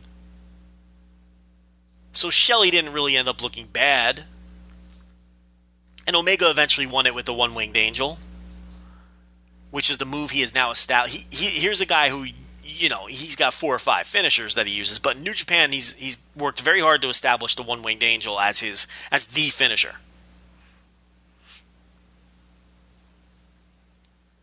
So, this was a big setup to set up Kushida challenging Omega at Dominion after he wins Best of the Super Juniors. And Omega announced after this match that he would not be taking part in the Best of the Super Juniors. Because, or as he called it, the Best of the Super Garbage. Because the gimmick is he believes the entire division is garbage. He says he would win the tournament and he can't challenge himself, so there's no point in participating. I don't mind that. Because these tournaments are so predictable. The champion always loses to set up future title shots. Why even have the champ involved? I mean, chances are it's not going to draw any better or worse whether Omega's in or not. This isn't like the G1 where you can't have, Tanahashi sit out because he's a champion. No, I mean, it's a junior tournament. So I don't have a problem with that.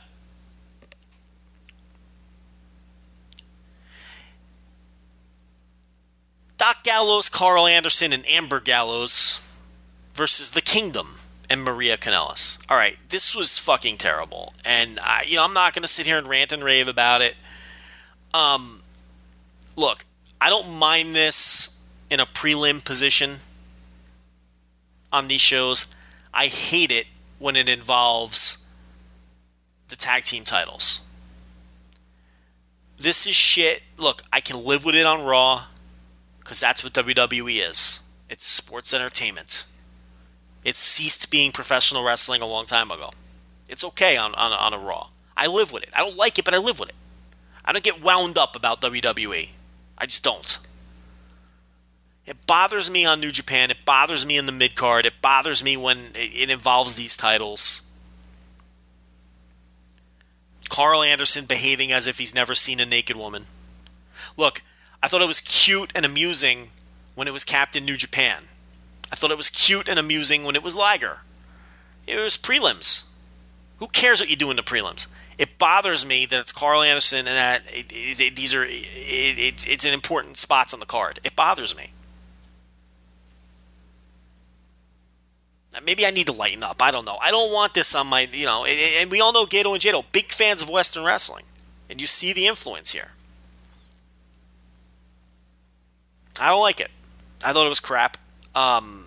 It did not get good responses from people live on social media. I didn't seem to be the only one who hated it. Maria took the Magic Killer post-match after rolling up Amber Gallows. It wasn't a good match. It was a terrible match. I mean, the match wasn't even good. I wondered how New Japan would do the intergender gimmick. They didn't really have the men and the women wrestle each other much against each other until they attacked Maria after the match. And I haven't seen a lot of people chirping about it. That's good. None of these tired intergender arguments. I don't even know where we're supposed to stand on that anymore. Is it okay for men to beat up women? Is it not okay? Who knows? A goofy argument. Who knows? Let Billy Corgan worry about that. No one's going to watch anyway. Let Lucha Underground worry about that. Nobody watches that either. I don't want it on New Japan. Not the intergender necessarily, just the goofiness. I can live without the intergender too. I just, whatever. Let's move along.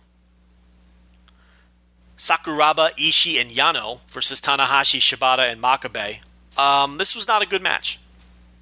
This didn't hook me at all. In fact, other than the disastrous 6-person intergender match, which I thought was a dud, I thought this was the worst match on the show. Tanahashi clearly is doing nothing and saving up everything he's got for the G1. And Yano is a perfect guy to feud with because Yano matches are easy.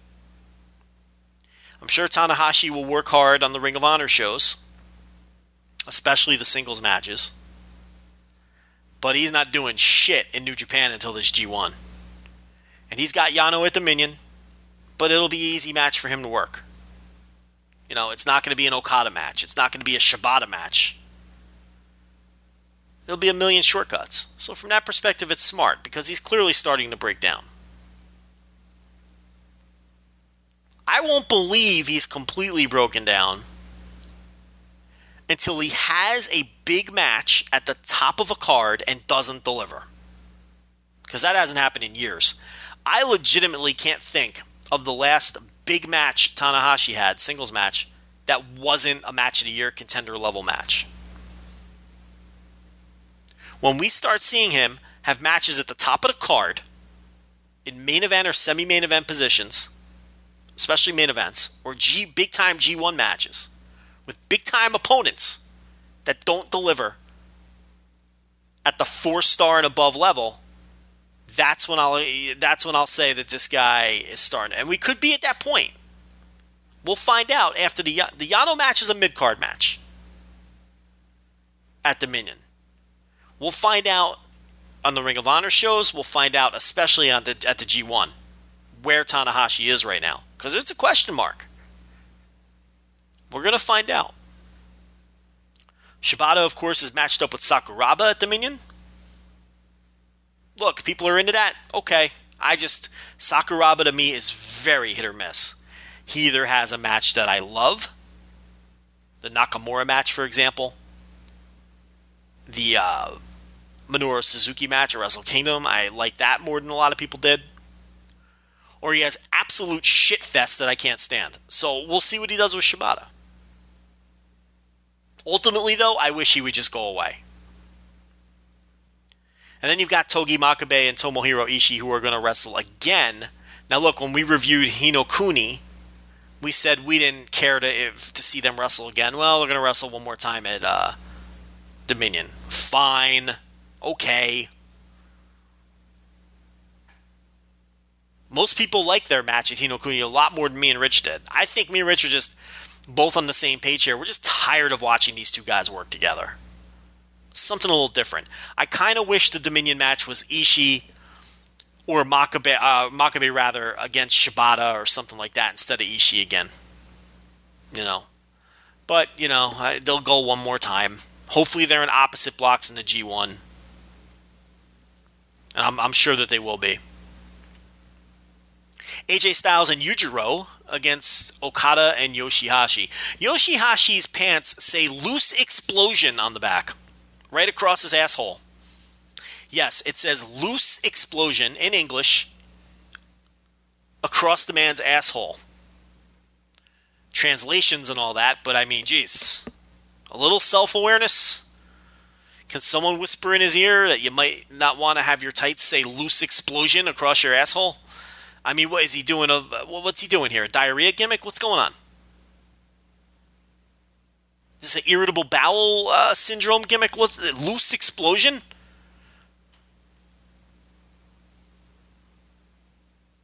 Yoshihashi took the Styles Clash, didn't break his neck. This super dangerous move that breaks everybody's neck. Supposedly. Allegedly. Only if you tuck your head like a dummy.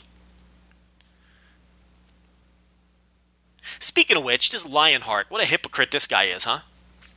This Lionheart gets his neck injured by AJ Styles because, like a dummy, he tucked his head. Writes that open letter to AJ, which is interesting. He writes a letter to AJ Styles and then makes it public. Oh, what a creep. Huh? What a creep this guy is. Grandstanding. Making sure everybody sees this letter that he wrote to quote AJ Styles. Really, it was just a grandstanding thing that he wrote to everybody. Begging AJ Styles, please stop using the Styles Clash. You've ended my career, or potentially ended my career, and you ended Roderick Strong's career. Roderick Strong still wrestles, by the way. And you're breaking everybody's necks, and please stop using the Styles Clash, AJ Styles, please. And Styles made a valid point. He said, look, man, why do you got to, do this shit in public? Give me a call. Send a letter to me. Hey, the guy grandstanding. And then after all this talk about how dangerous the Styles Clash is and how he wants AJ Styles to stop using it, this guy's wrestling AJ. He's having a rematch with AJ Styles. And of course they've sold it out. And they're building the match around the Styles Clash. What a hypocrite this guy is, this Lionheart. All of a sudden he's okay with the Clash when it comes to making some money. When it comes to taking maybe the biggest payday of his career, all of a sudden he doesn't have a problem with the Styles Clash anymore. And not only that, he's going to build a match around it. Oh, what a hypocrite this guy. You know, I called him out at the time, and I took a lot of criticism for it. This Lionheart's a hypocrite. He's just a total hypocrite. What a carny. What a carny hypocrite this guy is. Drawing attention to himself with his stupid open letter, whining about the Styles Clash, when it's his fault he got hurt, by the way. But more than willing to step into the ring with the guy and draw a sold-out house with him and make a little money off of the Styles. He's okay with making some money off the Styles Clash after he whined about it. He didn't have a problem with Styles. He just wanted to draw some attention to himself. Get a little sympathy. Keep his name, while he was out, keep his name fresh in everybody's mind. AJ called him out at the time. I called him out at the time. He's a hypocrite. Total fucking hypocrite, this Lionheart. I don't want to hear it. Especially if he takes a Styles Clash in that match, which he probably will. Unbelievable. I tell you, these wrestlers, I tell you, man. I saw through that guy. Yeah, that guy was as clear as glass, that guy. What a hypocrite, this Lionheart. What a joke. Makes me sick. I don't blame the promoter. Smart. I don't blame AJ. AJ's very consistent. Don't tuck your head. He asks everyone before the match, you want to take it? You have to take it. I'll calf cutter you. Yeah, we do the calf cutter. I'll do the spiral tap. If you're going to take it, don't tuck your head, dummy. It's not ballet. Don't be a tough guy.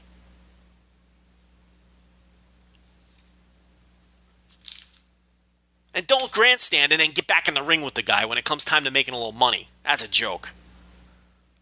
You can't take that guy seriously anymore. This Lionheart, you can't take him seriously anymore. Guy's a hypocrite.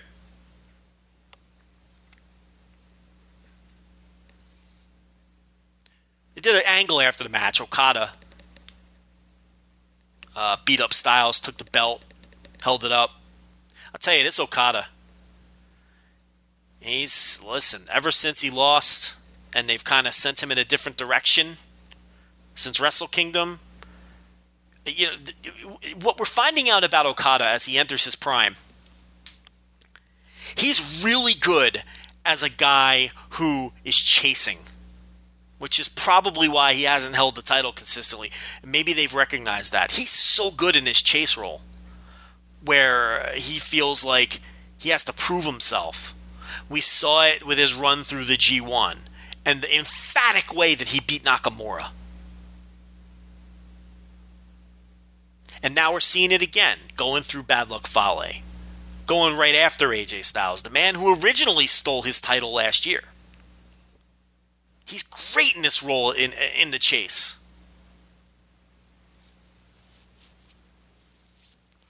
And maybe they recognize that.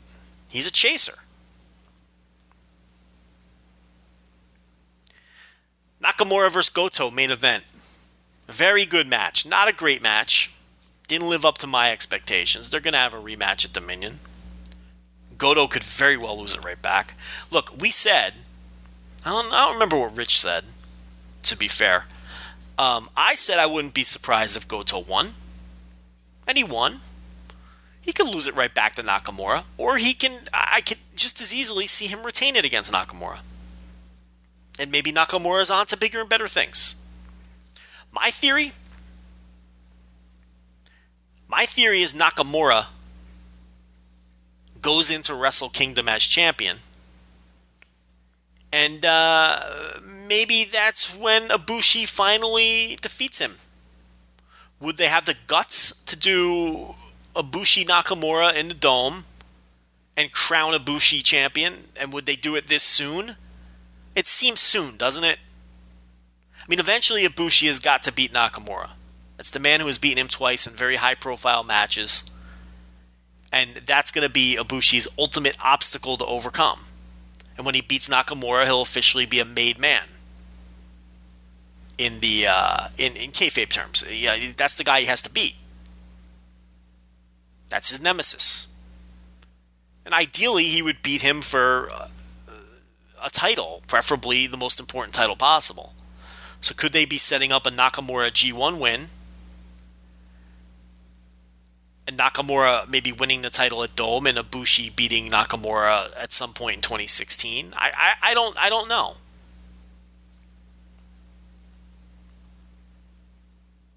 Nakamura might just beat Goto at Dominion and win this title back. And this could just be one of those, little 2-match programs or whatever. So who knows? Good match. Very good match. Maybe a slight victim of expectations. Look, Goto is a hell of a wrestler. He really is. Guy always delivers and doesn't get a ton of credit for it. One of the most consistent performers on the planet in a big match scenario. He really is. Under the radar G1 last year. Under the radar year last year. We wrote about that in our book, which you can get on Amazon for the low price of $5. New Japan 2014 yearbook, year in review. There will be a 2015 version. So that was Dontaku. Not a great show. Kind of a place filler, and it sets up Dominion. It sets up Dominion, which Dominion is pretty much set. So we will quickly go over Dominion. Of course, Osaka Joe Hall, 16,000 seat building, probably won't be set up for 16,000 tickets. From what we understand, the tickets are selling very well. And were selling very well as of 2 weeks ago. So I don't know if they're going to sell it out. We don't know what the setup is, but it's not going to be disappointing like the last time Okada and Styles hooked up in a big building last year where they did a very disappointing in Yokohama Arena. Not going to be the case now. AJ Styles is one of the big five now. A proven draw. I think there's no question about it. A proven draw.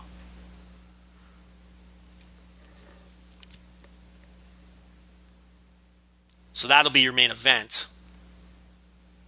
But, unlike when Nakamura headlines these smaller pay-per-views, this Okada-Styles match has plenty of support. You've got Nakamura-Goto, the rematch that we just talked about. Makabe-Ishii, the third match there for the Never title. And you would think Ishii will win that, right? I don't know. You would think so. I hope so. Guns and Gallows will challenge the Kingdom for the IWGP Tag Team titles, and of course the women will be at ringside. And the fact of the matter is it probably wouldn't be a very good match anyway. You've got Mike Bennett, who stinks. Doc Gallows, who stinks in New Japan. Taven, who's okay. Anderson, who's okay. Anderson, to me, much better in singles matches. Always steps up in his singles matches. The Guns and Gallows team never has good matches, or great matches. Bennett just isn't a New Japan caliber wrestler. He isn't. He isn't a New Japan caliber wrestler. Kenny Omega against Kushida, or, who we expect to be Kushida. Hiroshi Tanahashi versus Toru Yano. Like I said, it's just a mid-card match. We don't have 1,000 shortcuts. And Shibata versus Sakuraba. That's what we've got so far. They're going to announce other matches. There'll probably be 9 or 10 matches on the show. That's 7-5, Osaka Joe Hall. Late night, 4th of July, United States. July 4th. Non-holiday edition if you're in Canada. In the morning of the 5th. In Europe. And on the 5th in Japan. So that's Dontaku. That's Dominion coming up. We're not going to break down Dominion. We got a long ways to go to get to that. We got to get through Best of the Super Juniors. And then we can start talking about Dominion a little bit. So we're going to transition here to Global Force Wrestling. Because we finally have had some people join the Force. And there's some stories here. There's some underlying stuff.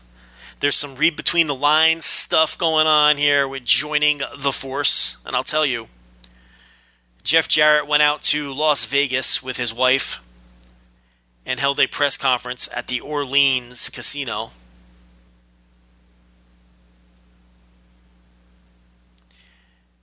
And what a disaster this was. This press conference, quote-unquote press conference with no press there. There was one person at the press conference. One person. One. And that person, sent out 2 or 3 pathetic tweets of the awful projector screen that they had set up announcing their roster. And they ended up announcing 3 people. And the irony there, here's what the press release says. At the end of the press release, about Global Force Wrestling. You ready for this?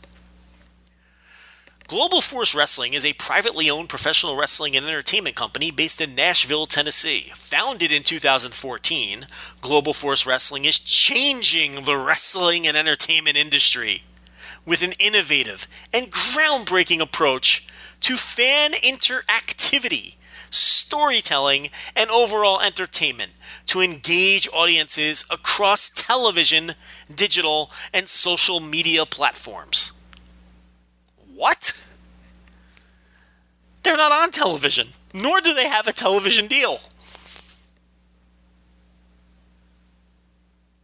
And as for their digital and social media platforms, they didn't even stream this press conference. Nor did they live tweet it. They have no digital and social media presence. Aside from Jeff Jarrett occasionally tweeting that he's got big announcements coming, and then he never announces anything. What an embarrassment this was. Groundbreaking approach to fan interactivity. Is interactivity a word? Anyway, what is groundbreaking about their approach to fan interactivity? Hey Jeff, everyone has a Twitter account, and they all know how to use it better than you do. Here's what got exposed at this, quote, press conference. I can't call this a press conference when there's no press there. There were more people representing Global Force Wrestling than there were press members there. How embarrassing was this? Maybe that's why they only announced 3 pieces of talent, because he was so embarrassed he wanted to get out of there.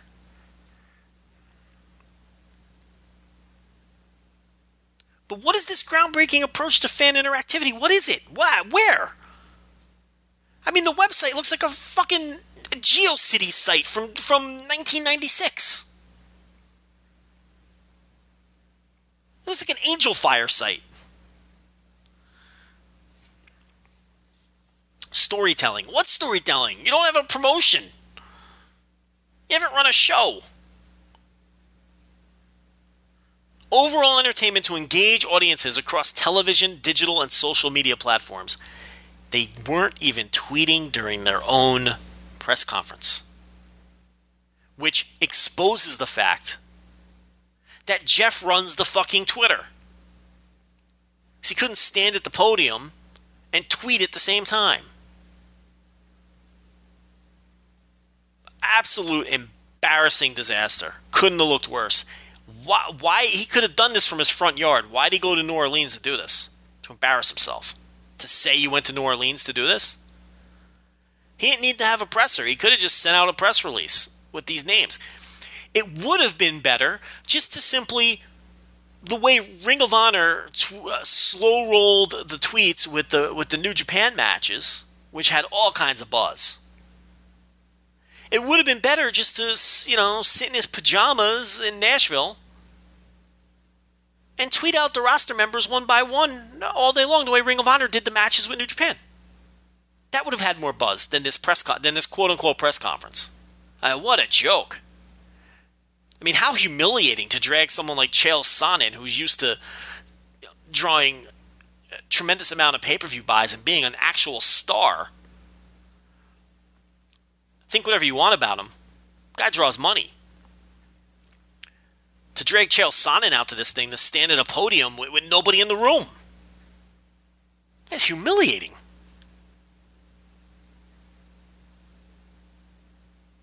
Oh, what a mess. Quote, "We have slowly but steadily been building towards this day," said Jeff Jarrett, GFW founder and CEO. "The feedback I have received in my international travels has been off the charts. Fans are ready for the reveal of the entire GFW roster, and they're eager for their voices to be heard." Oh, you heard the fans' voices, Jeff. Mocking you during this quote-unquote press conference. My favorite tweet, "Join the force, but join the internet first."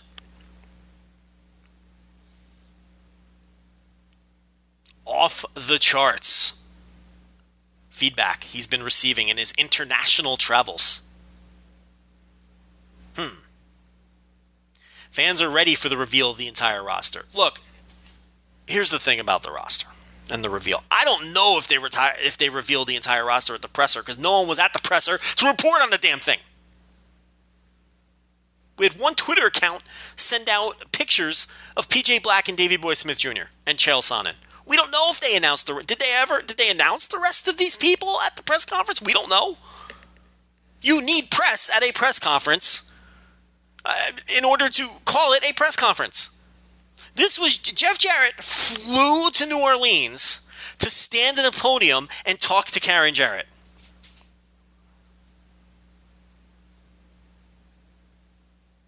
Yeah, humiliating. So they announced PJ Black as their first piece of talent. Good hand. Fine wrestler. He can't be your marquee piece of talent, I'm sorry. Davey Boy Smith Jr., good hand. Fine wrestler. Second wrestler you announce. We think, anyway. And then they wrapped it up. Probably because they were humiliated. What a mess. They're going to announce as of this recording, they're going to announce the first 4 baseball stadium shows. The cards, anyway. They have not done so yet. They have tapings in Las Vegas July 24th, August 21st, and October 23rd. I'll tell you what, at least they have dates, unlike Lucha Underground. Tickets for those events go on sale Friday, May 15th at noon, with an exclusive pre-sale. Oh man, beginning Monday, May 11th at noon. Exclusive pre-sale. You better jump on that pre-sale, because I'm sure the Orleans Arena will be sold out immediately. Are they kidding me with the exclusive to who? The 10 people who want tickets to this thing? Tickets are available starting at $30 and can be purchased online at orleansarena.com or by phone or in person at Boyd Gaming box offices. VIP tickets will include a meet and greet with the GFW talent. All right, look. They're holding 3 tapings, all about 2 months apart. Orleans Arena is a big building. It's a basketball arena. They have no prayer filming this thing. They have no TV. And the first taping is July 24th.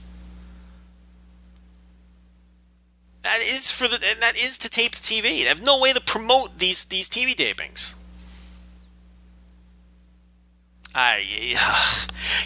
Jarrett really took his time and slow-rolled Global Force, and we all poked fun and had fun with it. But at the end of the day, I thought he was being very smart because he wasn't rushing into anything. He was waiting for a TV deal, presumably. He was waiting to line up talent, whatever it was. Now it feels like they're rushing into things. They're rushing into these stadium shows. They're rushing into these television tapings. This all feels rushed now. It does. Now it just feels like the next promotion that's going to come and go. Whereas before it really felt like he was being careful. But that's all down the toilet. And Chael Sonnen is not coming cheap. I would wager he's costing more than the wrestling talent to be a commentator. And rightfully so. He's a bigger draw than anybody else on the roster. Now, will he draw as a color commentator? No. I think he'll do okay. He loves wrestling. I think, I have no reason to think he won't be good at it. We don't know who he's going to work with. So let's go over this roster. Which, to be fair, I think it's a decent roster. Look, people were ripping the roster after the announcements, but it's like, okay, you can rip the roster if you want. I'm not saying you can't rip the roster, but you have to give me alternatives. You can't just say, this roster stinks.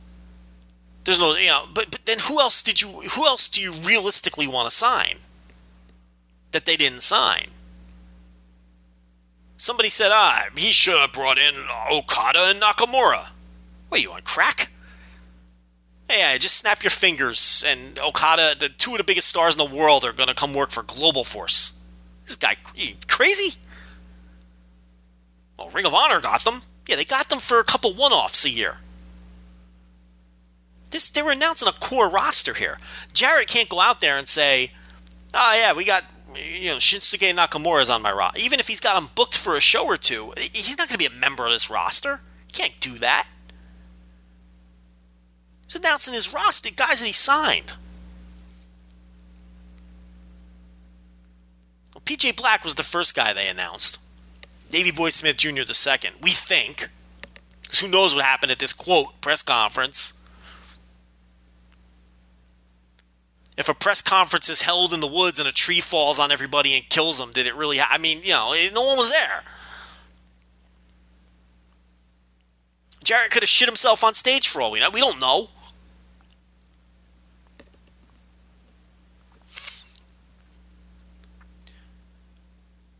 We reported on our Twitter feed that Anderson and Gallows had joined the force.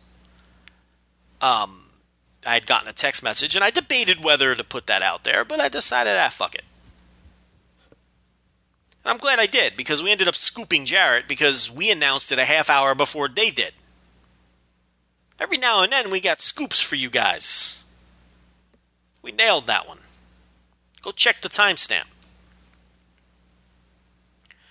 So you've got PJ Black, you've got Davey Boy Smith Jr., you've got Anderson and Gallows. You've got Lance Hoyt. He will be Hoyt here, not Archer. So you've got the Killer Elite Squad. You've got Sonata,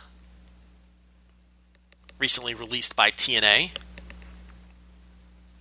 Chris the Adonis Mordetsky, which of course is Chris Masters, who I like as a professional wrestler, but is maybe the most overrated professional wrestler in the world. I mean, I like him, and but in terms of people way overrate this guy. I mean, you would think that he's Kenta Kobashi the way people talk. Pump the brakes on Chris Masters, okay? He's okay. He's a nice little wrestler. Let's relax on the Chris Masters. I mean, jeez. And I like Chris Masters. Never has a guy gotten more mileage out of one match than Chris Masters. And I like the guy. But come on. People who like Chris Masters really, really like Chris Masters. I mean,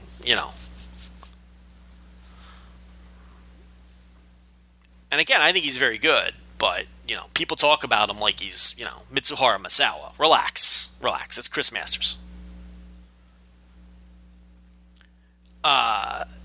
Lady Tapa, who I think has a tremendous look and tremendous potential. Very green the last time I saw her, but TNA, just another person they dropped the ball on.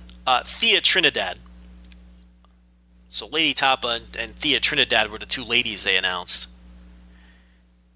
And Moose, which was intriguing because that turned out to be presumably the piece of talent that Jarrett, stole from under the rug from WWE. This Moose, let me tell you something about Moose. He's a crafty guy. He moonwalked right out of WWN Live and into Ring of Honor. And now he's moonwalking right out of Ring of Honor into Global Force. And what we keep learning about Moose is he never signs contracts.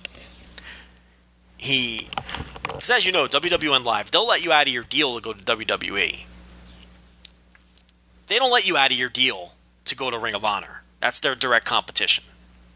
But he never had a deal with WWN Live, and he left for Ring of Honor. And now it turns out he has a deal with Ring of Honor, but he has one of those non-exclusive deals, and it's coming up soon.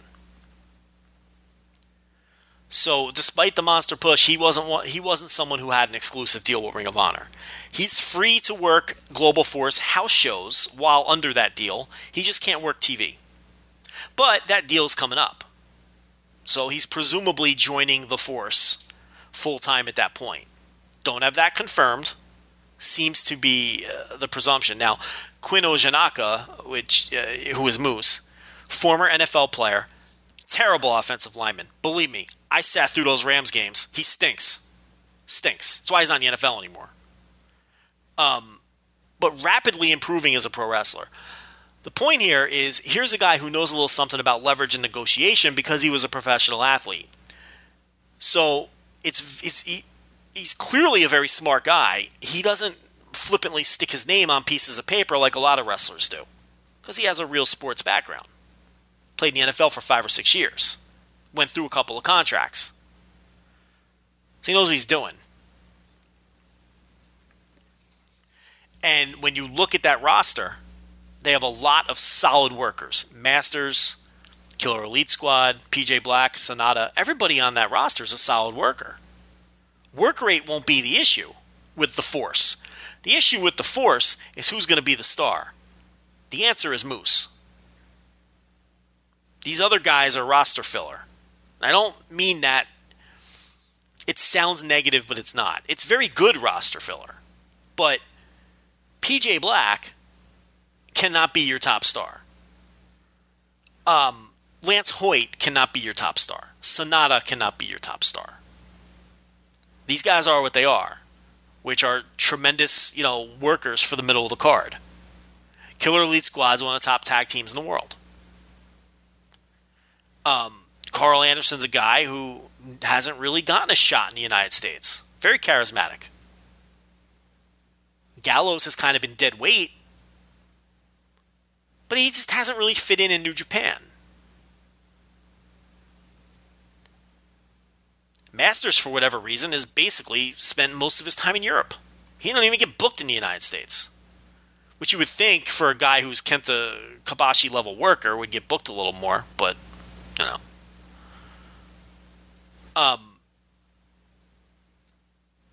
Why am I I like Chris Masters, but it's just, we go a little overboard. So we get excited. You know what I mean? It's like, I don't know. We all do it, though. We all get a little excited sometimes when we like a guy. I just think that the Chris Masters fans get a little too excited. Probably the way I get a little too excited about Gato. So, Moose is the guy. Clearly the guy for the people that they've named. Now, I've gotten messages from various people about other names that are presumably in the bag. I've seen about a half a dozen more names, and Jared has hinted that he's going to name some more names. And I know you guys are going to get mad at me, and I hate when people do this, but I can't tell you the names. I'm sworn to secrecy. But I've seen some names, and of those names, 2 of the names are, again, solid guys that are going to have good matches. And one of those guys is another guy who really is going to get his first break, potentially, if this thing even takes off in a national promotion, and he deserves it. There's one name I saw that is a guy who's just, I think, garbage, and would be, from all of the names announced and the names that I've heard whispered in my ear, easily the worst worker and least valuable person that they've signed. And this is a former WWE wrestler. Like main roster WWE wrestler. He stinks. And then there's a couple more guys that they signed who I think they can potentially build around. Allegedly signed. Who I think that they can build around. So there's some reinforcements coming to varying levels of reinforcement, so to speak. But the press conference was an absolute disaster, and they're really biting off more than they can chew. Now it's Vegas; they can give tickets away. But what happens if you give tickets away is a lot of those people won't show up, and the people that do show up will either they're not going to be wrestling fans, and they're not going to be hot crowds. You could always fix that in post-production, but that's going to come off badly. It's just this whole thing is a recipe for disaster. Tickets starting at $30? I mean, geez, what does ringside cost? $30 to sit up in the nosebleeds? To watch Lady Tapa? I mean, come on. I mean, no disrespect to these guys, but I mean... And look, I think they actually did a good job with the roster. Who else is out there? Who'd they miss? Who'd they swing and miss on?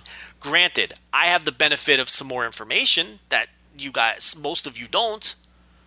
But forget that for now. Put that aside.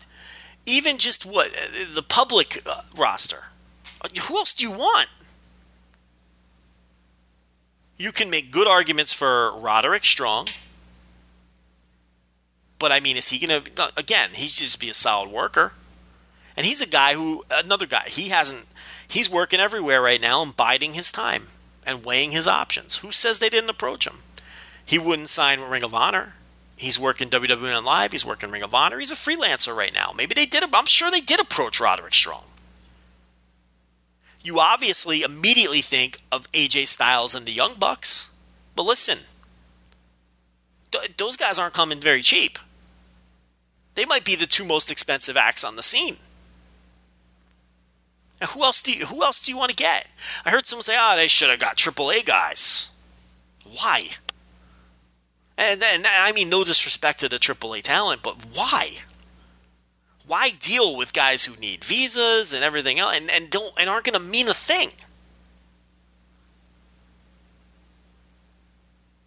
I mean, and a lot of them are already tied up with Lucha Underground. And the ones that Lucha Underground have are drawing 40,000 viewers a week.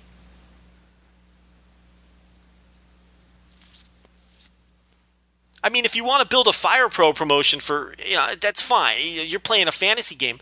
But this is a real promotion they're building. They did an all right job here.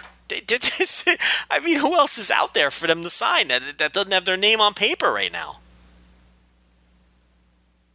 You want AR Fox? Okay.